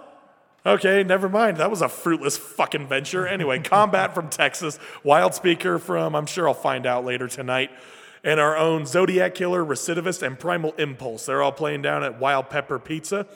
I don't know why I'm telling you this, but I will be going to that show. I'll be talking about it next week. Awesome. Anyway, as for the shows that are coming up, crazily enough, also tonight is the band I Prevail, Pierce the Veil. Fit for a King and Stand Atlantic playing at the Complex for $40, 7 p.m. But 2 reasons why that doesn't matter anymore. One, because it's happening pretty much right now. Right. And also because that shit's sold out. Oh, did it? Yeah. And my friend, she was like a diehard Pierce the Veil fan. And I saw that show sold out. And I was texting her, hey, did you get your Pierce the Veil ticket? I saw that it just sold out. She's like, I've already cried about it. I know. Oh, dude. That sucks. Yeah, so sorry. Maybe next time. Maybe. Anyway, on the 3rd, that is tomorrow, the Underdogs of Chaos Tour, the Valicia, Mokosos, Badmouth, Power Beer, and Usurpers at Oliver Rock, $10, 6 p.m. And also, I'm getting word from Preston, Power Beer's bass player, that this very well could be one of, if not their last show. Oh, wow. Because I was asking them, it's like, it's just so hard to get people to fucking practice at the same time. And their singer, it's like, I love him to death, but he just keeps showing up and not really doing much. I'm like, well, that sucks. Yeah, that's no good. That sucks. It's too bad your previous singer, who actually carried this band, is not a good standing with you anymore. And I poached him. He's now my bassist. Whatever. It sucks, but whatever. It's going to be a great show. Anyway, on the 4th at the Beehive, Versus Self is going to be playing with Fuckskin, Slate Portraits, and Holbrook Drive. That is $10, starts at 7 p.m. And next week on the 11th, Lorna Shore, the, I guess, deathcore saviors of the new generation, will be playing with Aborted, Ingested, Angel Maker, and Mental Cruelty at the Complex. That will be $20, starts at 6 p.m. On the 12th, Mandalore is playing with Tainted Ink, Spent, Sleep Cult at Black Lung. So that'll be $10 and starts at 7 p.m. And on the 13th, Exhumed, the mighty Exhumed, is going to be coming with Holdra, Vitriol, and Molder at Aces High. And that is going to be a $20 show if you buy in advance, or it's going to be $25 at the door. Cool. Yep, and that'll be fun. And the 15th was supposed to be Dead Boys, but will still be the Briefs and Susie Moon, I believe.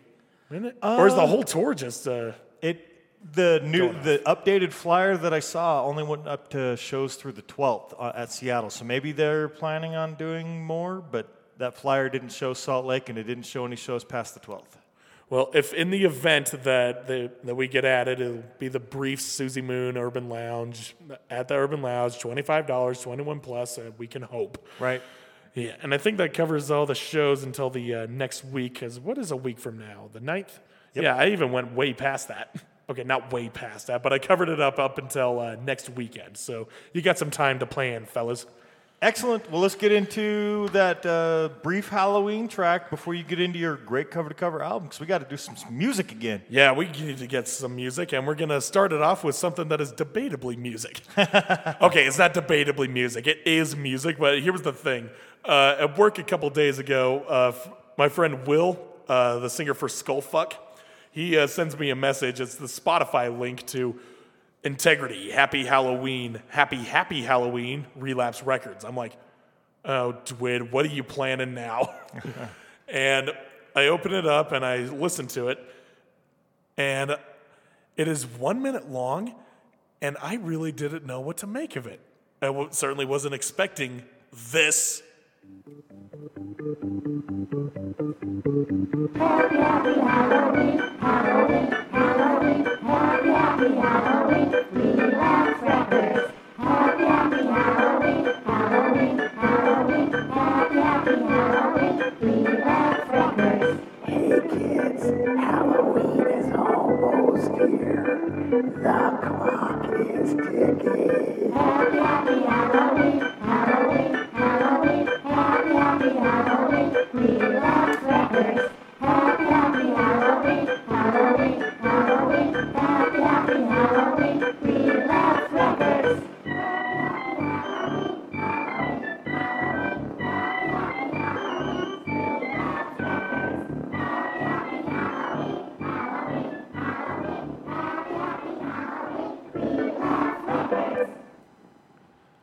Yeah, that. I messaged Will back like, what the fuck, man? This is bizarre. Funny, isn't it? Yeah, I guess, because I guess that's my only option, is just to laugh at it. It is pretty funny. Hey kids, Halloween's almost here. So yeah, I guess that counts as a punk rock Halloween song. I mean, Integrity had a hand in doing it. And even the cover of, like, the album cover is a picture of the Integrity logo, but with human eyes behind it. So it looks like it's being worn as a mask. Yep. And of course it's orange. Oh God, Dwid, you fucking weirdo. I love you. Anyway, So anyway, I wanted to put this into this specific episode because my great cover-to-cover album was going to be Integrity's Humanity is the Devil. But come to realize that a year ago, almost to the fucking day, I already talked about this album. Remember what I said about my memory not serving me today? Yeah, not even the same album. I picked the same fucking songs, too. In the same order. In the same order. Yeah. I'm like, I do not recall. Holy shit, that is concerning. But I solved the issue. I will be talking about Integrity's first album, For Those Who Fear Tomorrow. And it is kind of a cheat because I did choose this album as a great cover-to-cover album, and I was going to talk about it, but that was 2 years ago. And you know what happened 2 years ago? I hit my head and went under for a minute. Indeed. Yep. So I had all these songs chosen for a few episodes out, and I didn't get to talk about them, and it sucks. So, but I have gone back and retreaded these albums since I've recovered. Right? And I got to talk about them in little increments. Because later that year, I did talk about an Integrity song that was from this album called Dawn of a New Apocalypse.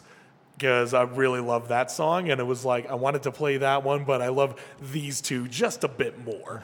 So now I'm going to finally be able to talk about my love for these two songs and why this is one of the greatest hardcore records of all time. Now, Integrity, they are from Cleveland, Ohio, and they were among the saviors of hardcore in that city.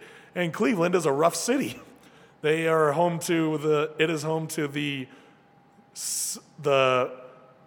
scariest zip code in the U.S., where it's like the zip code that has the highest crime rate, pretty much. Oh, wow. In the United States, Cleveland has that. So yeah, that's pretty. Does that not set the standard? Anyway, how I kind of got introduced to Integrity's earlier stuff was their. It was their live album, Palm Sunday. And it's basically a bootleg, and it sounds like it. It just sounds so off. It sounds awful. Like, it is just so poorly produced. Everything is just so muddy. And even Dwid doesn't sound correct. I mean, we all know his vocals to be that sort of gravelly, Lemmy-influenced voice. But he was like, he was saying like this. Just like, singing like he was a witch. I'm like, what the fuck? This is so bizarre. And even how he introduced Dawn of a New Apocalypse, he just added this weird little inflection on the end. It's like, this song is called Dawn of a New Apocalypse. Did he intend that, or is this, I don't know what to make of this fucking album. But when they were playing the music, I was getting super into it. And the song that really fucking got me was my first choosing. Then this isn't the fucking fucked up bootleg live version. This is the actual song from this record, one of my favorites by far. I've seen them once, they played it, and I went fucking ham. This is Judgment Day!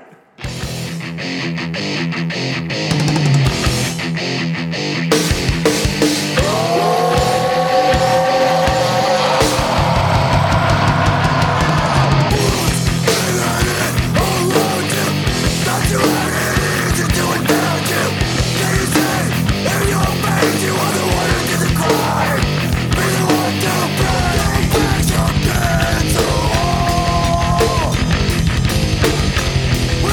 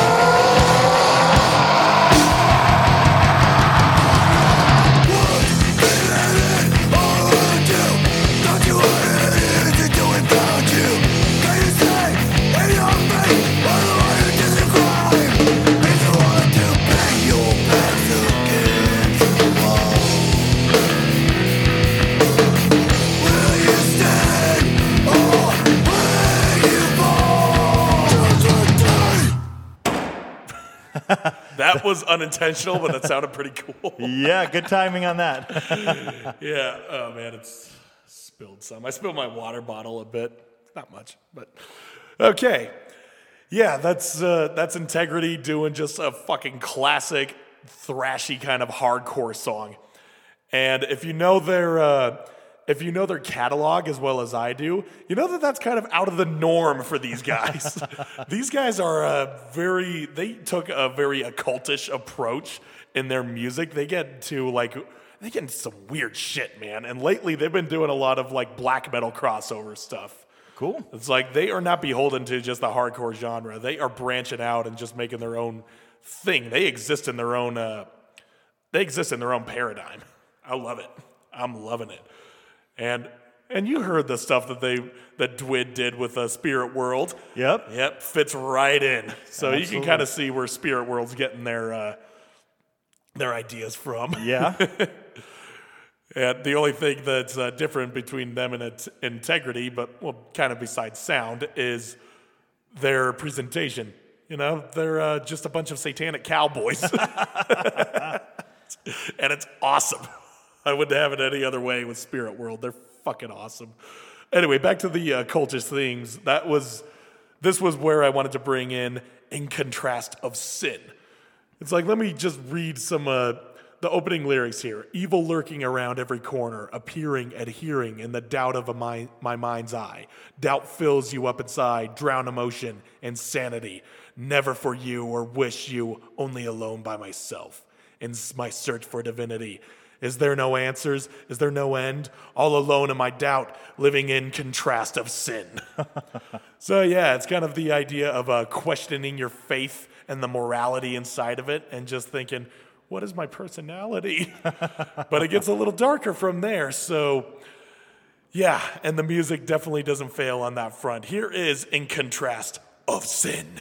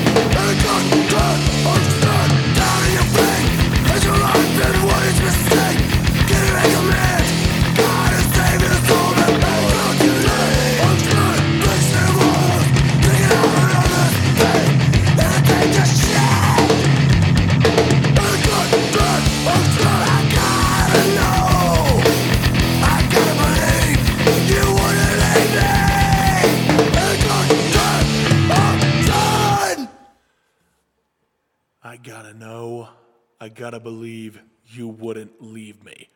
in contrast of sin. Yeah.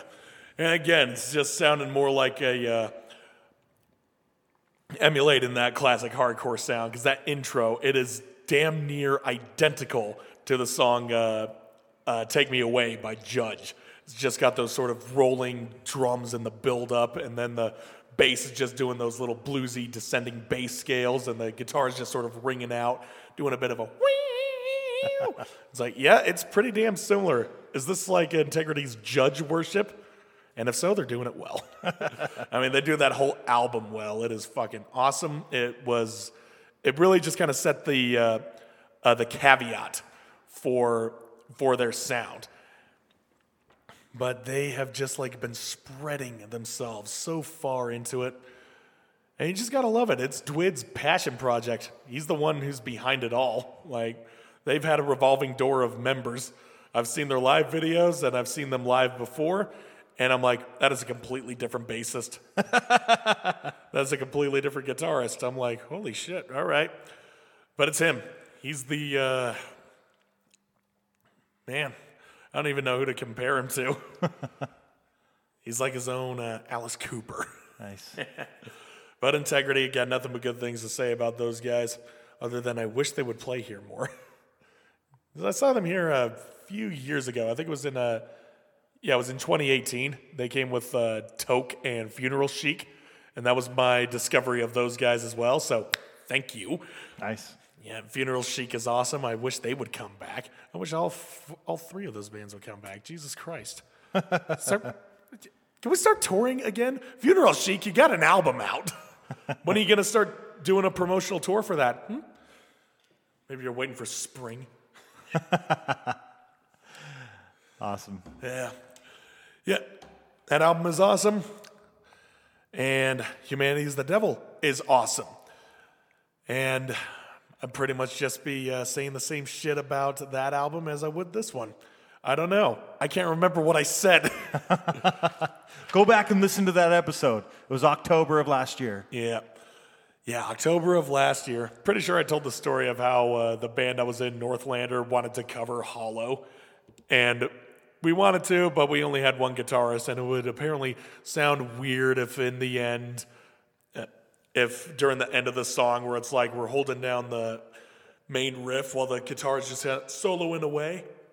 It was like, well, it would be pretty stupid if we just did one instead of both of them at the same time. I go, that is a stupid reason, but okay. I learned this song for nothing. Not really. I know it on both guitar and bass now. So thank you, James. Nice. So there we go. I got to talk about Humanity the Devil a little bit. Excellent. Well, I went a completely different direction. I changed my album pick today because I've been meaning to do this album, just new pick. Susie Moon put out Dumb and in Love, which is her debut LP. I think she has 2 previous EPs. But her debut LP came out September 23rd. Pirates Press sent it over. I checked it out just briefly. I was like, cool, I got to get this on. I'll play a new track. Which one am I going to pick? And today I was just listening to it. I went through it probably twice, just like, I don't know what to pick. I really like them. There's so many cool tracks on there. So I moved it to my great cover-to-cover album. I think you should check it out. Susie's originally from L.A. I think she moved somewhere back east, like Philadelphia or something like that, recently.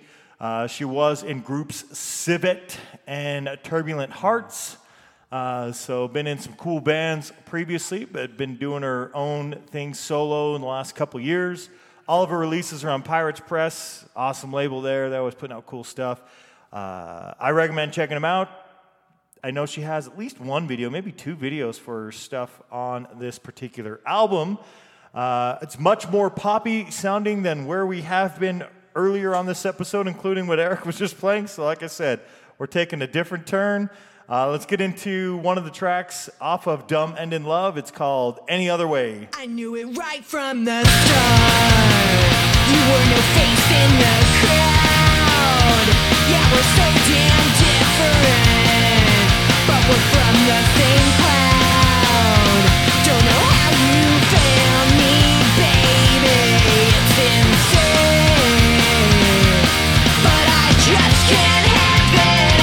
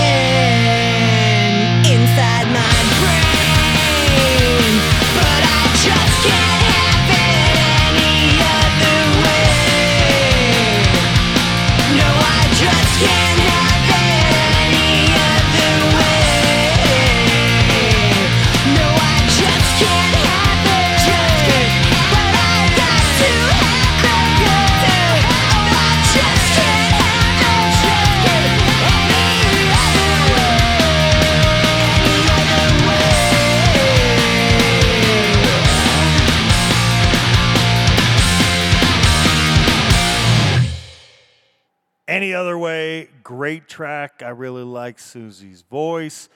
I hope that she's coming here to Salt Lake with the Briefs, but unsure at this time. It's looking like maybe no. You should go check her out, though, at one of those shows if you're there on the East Coast. Hopefully you had a chance to go see one of those shows, but if not, better see her the next time. Now, if you're here on the West Coast, any of those places, you should definitely go check out that show with the Briefs. She's great. The Briefs are great. We got one more track here, and I figured why not pick the title track? The title track's cool. Dumb End in Love is the name of it. Let's do one more from Susie Moon.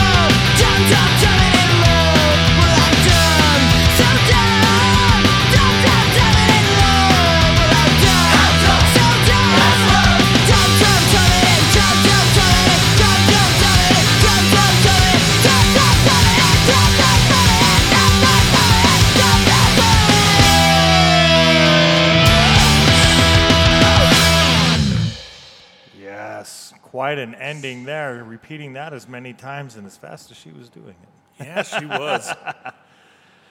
It's awesome. Now I gotta say, it just sounds like the vocals anyway sound like one of the singers from Bad Cop, Bad Cop. Okay. And yeah, so it was kind of the same thing, only the music is a bit more aggressive, much like how Savette was. Right. Yeah, and honestly, I forgot about Savette. Yeah. I remember they were like pretty, well, not exactly big, but noticeable in 2009. I remember they had that single that came out on I think a Warped Tour comp called Hell Hath No Fury. Awesome. It was a good one. It was like a biker punk song. That's what it sounds like. Oh, that's awesome. Susie Moon's album, her debut LP is awesome. Go find it on Pirates Press. Go check it out, and go check her out at one of her shows here out on the West Coast here in the next week or so, about a week and a half. Eric, we got to wrap up the show. What do you got for us on this episode? Okay, well, it's been kind of a theme of retreading here. However, I did this intentionally. See, this time around last year, again, we played a song by Bing Crosby called The Headless Horseman. And Yes, Bing Crosby. He is he's an adult contemporary singer. He's just got that soothing voice. But he is more known for his I'm dreaming of a white Christmas. Yeah. And although department stores would say otherwise, it is not Christmas time. We are not playing one of Bing Crosby's smash Christmas hits. Yeah, no shit. It ain't fucking Christmas yet, people. We ain't playing any Christmas tracks until Thanksgiving. That'd be the soonest. We haven't even had the bird holiday. You're right. It's like, come on, as soon as Black fucking Friday hits, then you can start doing the Christmas thing, because that's the real celebration, right? Commercialism. Right. Fucking Christ, whatever. I'm not going to get into the heated Christmas debate, because I will go on and on and on and on. And we're talking about Bing Crosby here and his song, The Headless Horseman. We played it last year. However, it was the version that was, it was a different one. It was recorded on a live release that he did.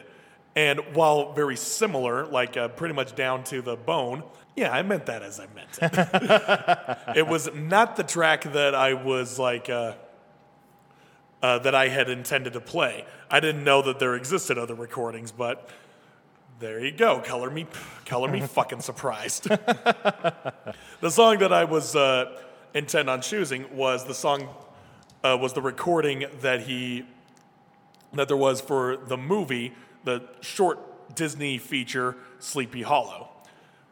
And it was released on I remember it was released on VHS with another short, which was The Wind in the Willows. And it was just titled Ichabod and Mr. Toad. And I grew up watching those two, and I really took to the Legend of Sleepy Hollow's story. And everyone knows the Legend of Sleepy Hollow. You know, the schoolmaster comes in on a new town and tries to make nice with the rich daughter of this rich farm owner, just like to try and get in on some of that wealth, because he's nothing but a poor school teacher. And of course, a rivalry breaks out with the other guy the Brom Bones character, trying to get in on the action as well, but not for the money, because he's like, hey, chick is hot. Yeah, it's a great little short. I love how it's shot. I love how atmospheric it is. And I just love the build up to when the Headless Horseman does show up. It is fucking great. And talking about the build up, there is a build up in the song he sings, The Headless Horseman. It's basically just him going through the folklore and just kind of telling him that he lives in the hollow, and every night on Halloween, anyone who is unlucky enough to cross paths with him, it means your head, because he's looking for a new head. And Bing Crosby, he has a whole role in that short. He is the narrator, and he also does the voice of Brom Bones, well, the singing voice, because the character Brom Bones, he's like trying to scare the shit out of Ichabod, who was incredibly superstitious. And yeah, just to sort of like get back at him for always stepping in every time he's trying to take Katrina's hand. Again, you got to watch this short. It's really funny. But so yeah, he's telling the story of the Headless Horseman through singing. And it goes a little something like this.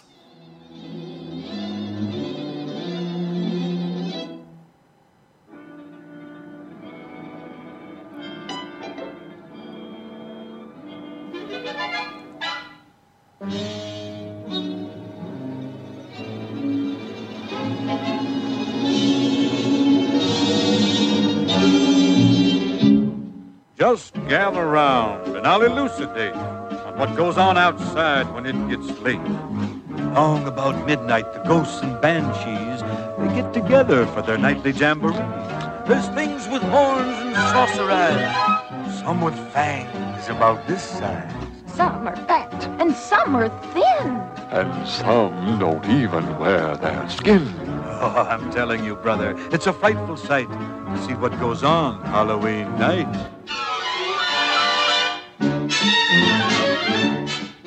When spooks have a midnight jamboree, they break it up with fiendish glee. Ghosts are bad, but the one that's cursed is the Headless Horseman. He's the worst. That's right, he's mine on Halloween night. But when he goes a-jogging across the land, holding his noggin in his hand. Demons take one look and groan and hit the road for parts unknown. Beware, take care, he rides alone. When there's no spook like spook could spurn. They don't like him and he's really burned. He swears to the longest day he's dead. He'll show them that he can get ahead. They say he's tired of his flaming top. He's got a yen to make a swap. So he rides one night each year to find a head in the hollow here. Now he likes them little, he likes them big. Or in the middle or awake. Black or white or even red. The headless horseman needs a head with a hip, hip, and a clippity clop.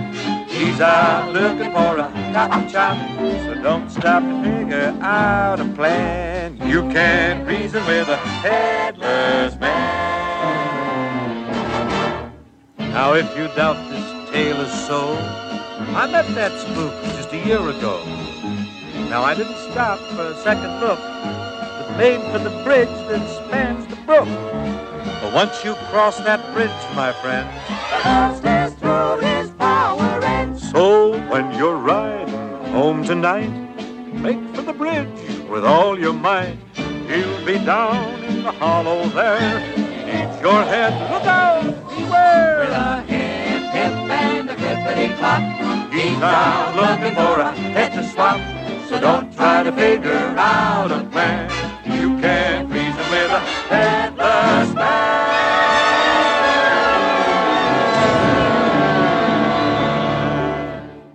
Oh, hey, I'm getting out of here.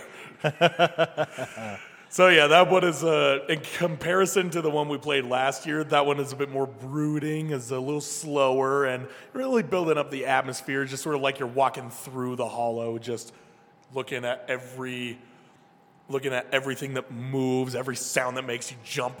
And that's precisely what happens to Ichabod when he is riding home on his downtrodden horse.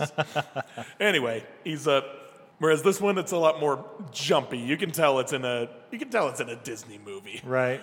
Yeah, but this is when Disney actually had style. This is before they fucking owned everything. Yeah, this was back in like the 40s. I think this is when they did this short.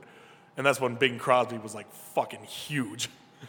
So it made sense to sort of bring in the star power. But they shelved that because of it was like the 40s and the war was going on. So a lot of things were kind of put on hold. And they didn't really have much of a chance to release this properly.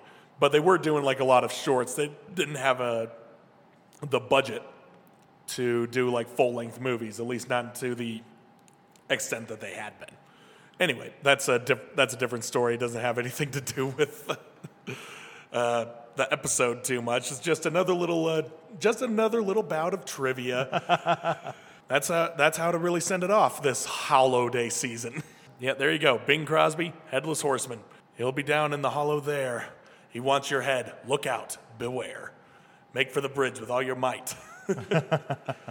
Once you cross that bridge, my friend, the ghost is spooked. His power ends. Yeah, just a great everything on that. I love it.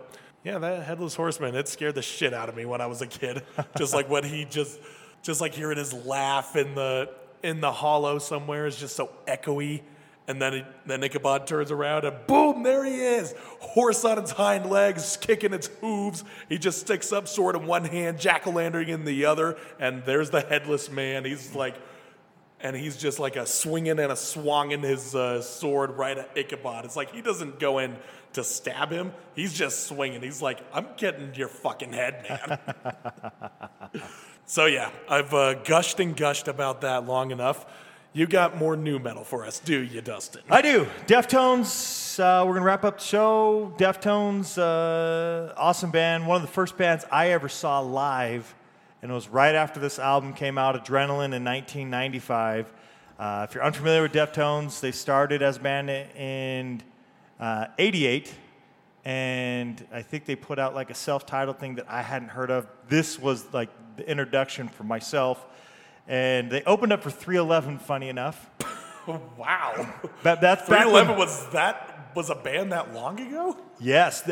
311 had just released their third album at this point. Jesus. And the first three made them fitting for a band like Deftones to tour with. Anything pretty much after that three, they are on the Let's Get High festivals and those kind of things. Yeah, they're like the kind of music. I've always seen them as like the the emblem for white guy reggae. Well, I do have a song off of one of their first albums that I'll play on an upcoming episode. This one, though, Deftones, Adrenaline. Man, I loved that band. I saw them a bunch of times in those preceding years, not preceding, but years coming after that show I saw in '95. Adrenaline was awesome. It sold a lot of copies. If you haven't heard it and you like this style of music, you should definitely check it out. We're going to play a track on it called Engine Number 9.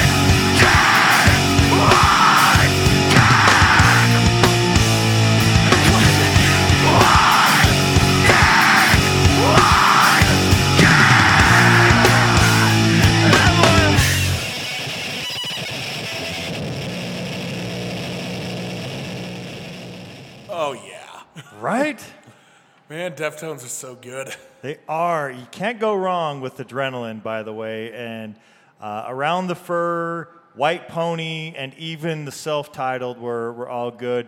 Again, with a lot of music in that nu metal type genre. I just kind of fell off the wayside, by about those times. So that's why I didn't, whatever came after, I know it came after, but they started getting softer as bands like Sevendust, their first few albums, Deftones, and there's several others. I mean, 311's a good example. Their sounds change, and it's totally all right. The bands can make whatever music you want, but you know, if you acquire fans for one thing and you can't be shocked, dismayed, or whatever when not all of the fans are going to transition into liking what you're doing when you completely change what you're doing. True. Though Deftones' transition is like, you listen to this one and compare it to, you listen to Adrenaline or Around the Fur and you compare it to like Saturday Night Wrist or Koyokan. And it's like night and fucking day. Right. But it's like, how did they get here? Well, you can actually feel the progression into that sound throughout their albums. It was like after the self-titled one, that was when they were like really getting to this ambient body music, this sort of wavy type shit. And Chino Moreno's side projects, I remember specifically Team Sleep is really going into that style a lot more.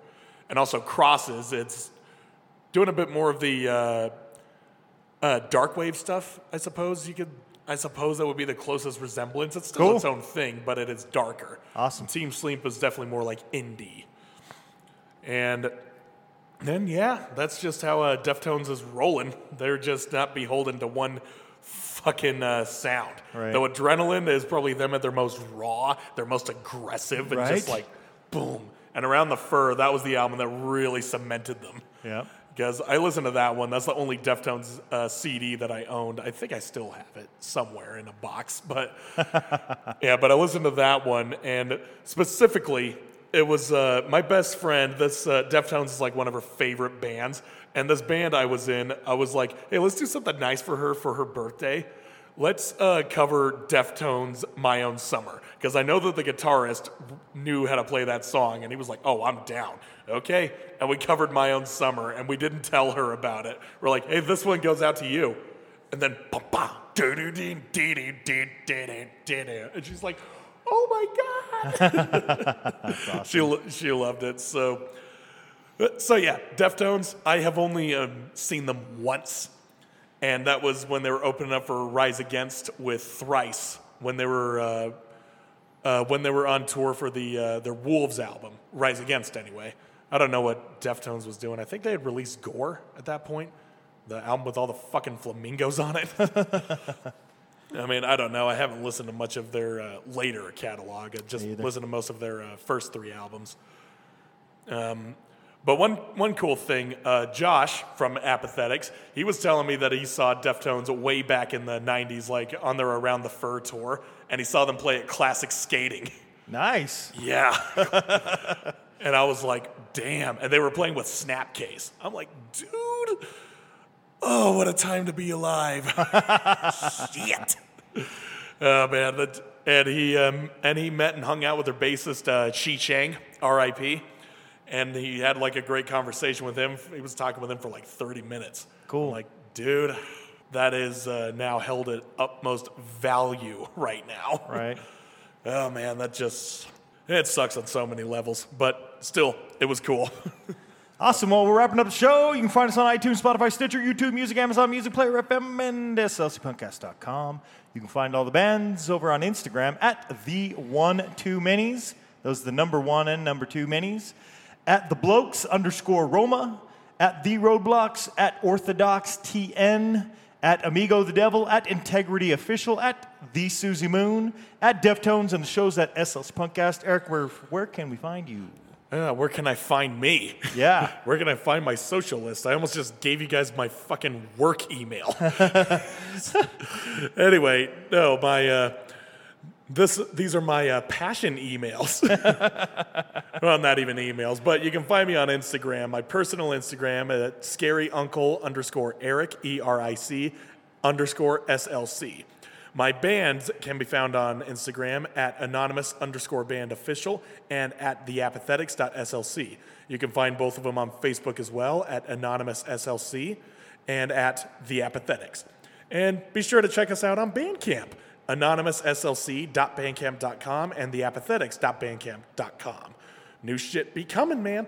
New shit is there. To find out what's what, fucking... I just told you. Go look for it. You can find my other podcast on Instagram. That's Lead Melodies at leadmelodies_podcast. On Facebook at lead.melodies.podcast.slc. And you can stream the 3 episodes I have thus far on anchor.fm/leadmelodies or on Spotify. And you can follow the SLC Hardcore page on Facebook at SLC Hardcore, all one word. And yep, that's what I got.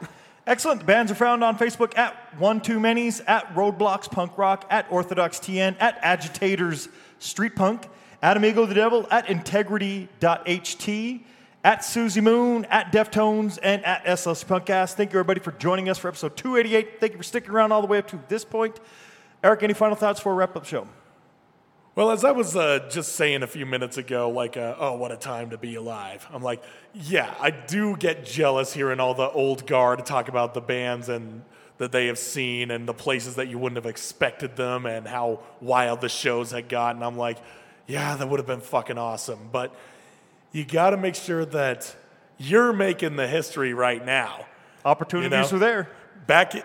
20 years from now, I'm going to be talking about how we got the plug pulled on one of our shows at South Jordan playing a parking lot show. I'm going to be talking, and people are going to be like, oh shit, that happened? Oh yeah. I'll be talking about how we managed to get on the bill and played with Goat Whore. It's like, Goat Whore, damn, I haven't heard of those guys in 10 years. It's going to be like that. So it's like, if you want to be able to have your bragging rights, wait a while. Because we're still young. We don't have much bragging rights. I mean, I kind of do. I saw Gate Creeper play in a practice space the first time they came to Salt Lake. That's awesome. And now they're signed to Relapse Records, and they're making the big tours out there. They are one of the most renowned death metal bands of the generation. So that's one of my bragging rights. But that is the point. So all you youngins out there, you're making the history right now. Just keep at it. And one of these days when you're just going to be an old person just sitting in a little armchair and the little younglings just sitting around in a circle, tell us more. Tell us more of how Salt Lake was the caveat for hardcore in the 2010s and the 2020s. All right, crack open a futuristic beer that just keeps refilling automatically and be like, this is going to be a long one. And we'll have our bragging rights saying, SLC Punkcast. That is a name I haven't heard in a long time. One day we will get to that point. Play the fucking outro.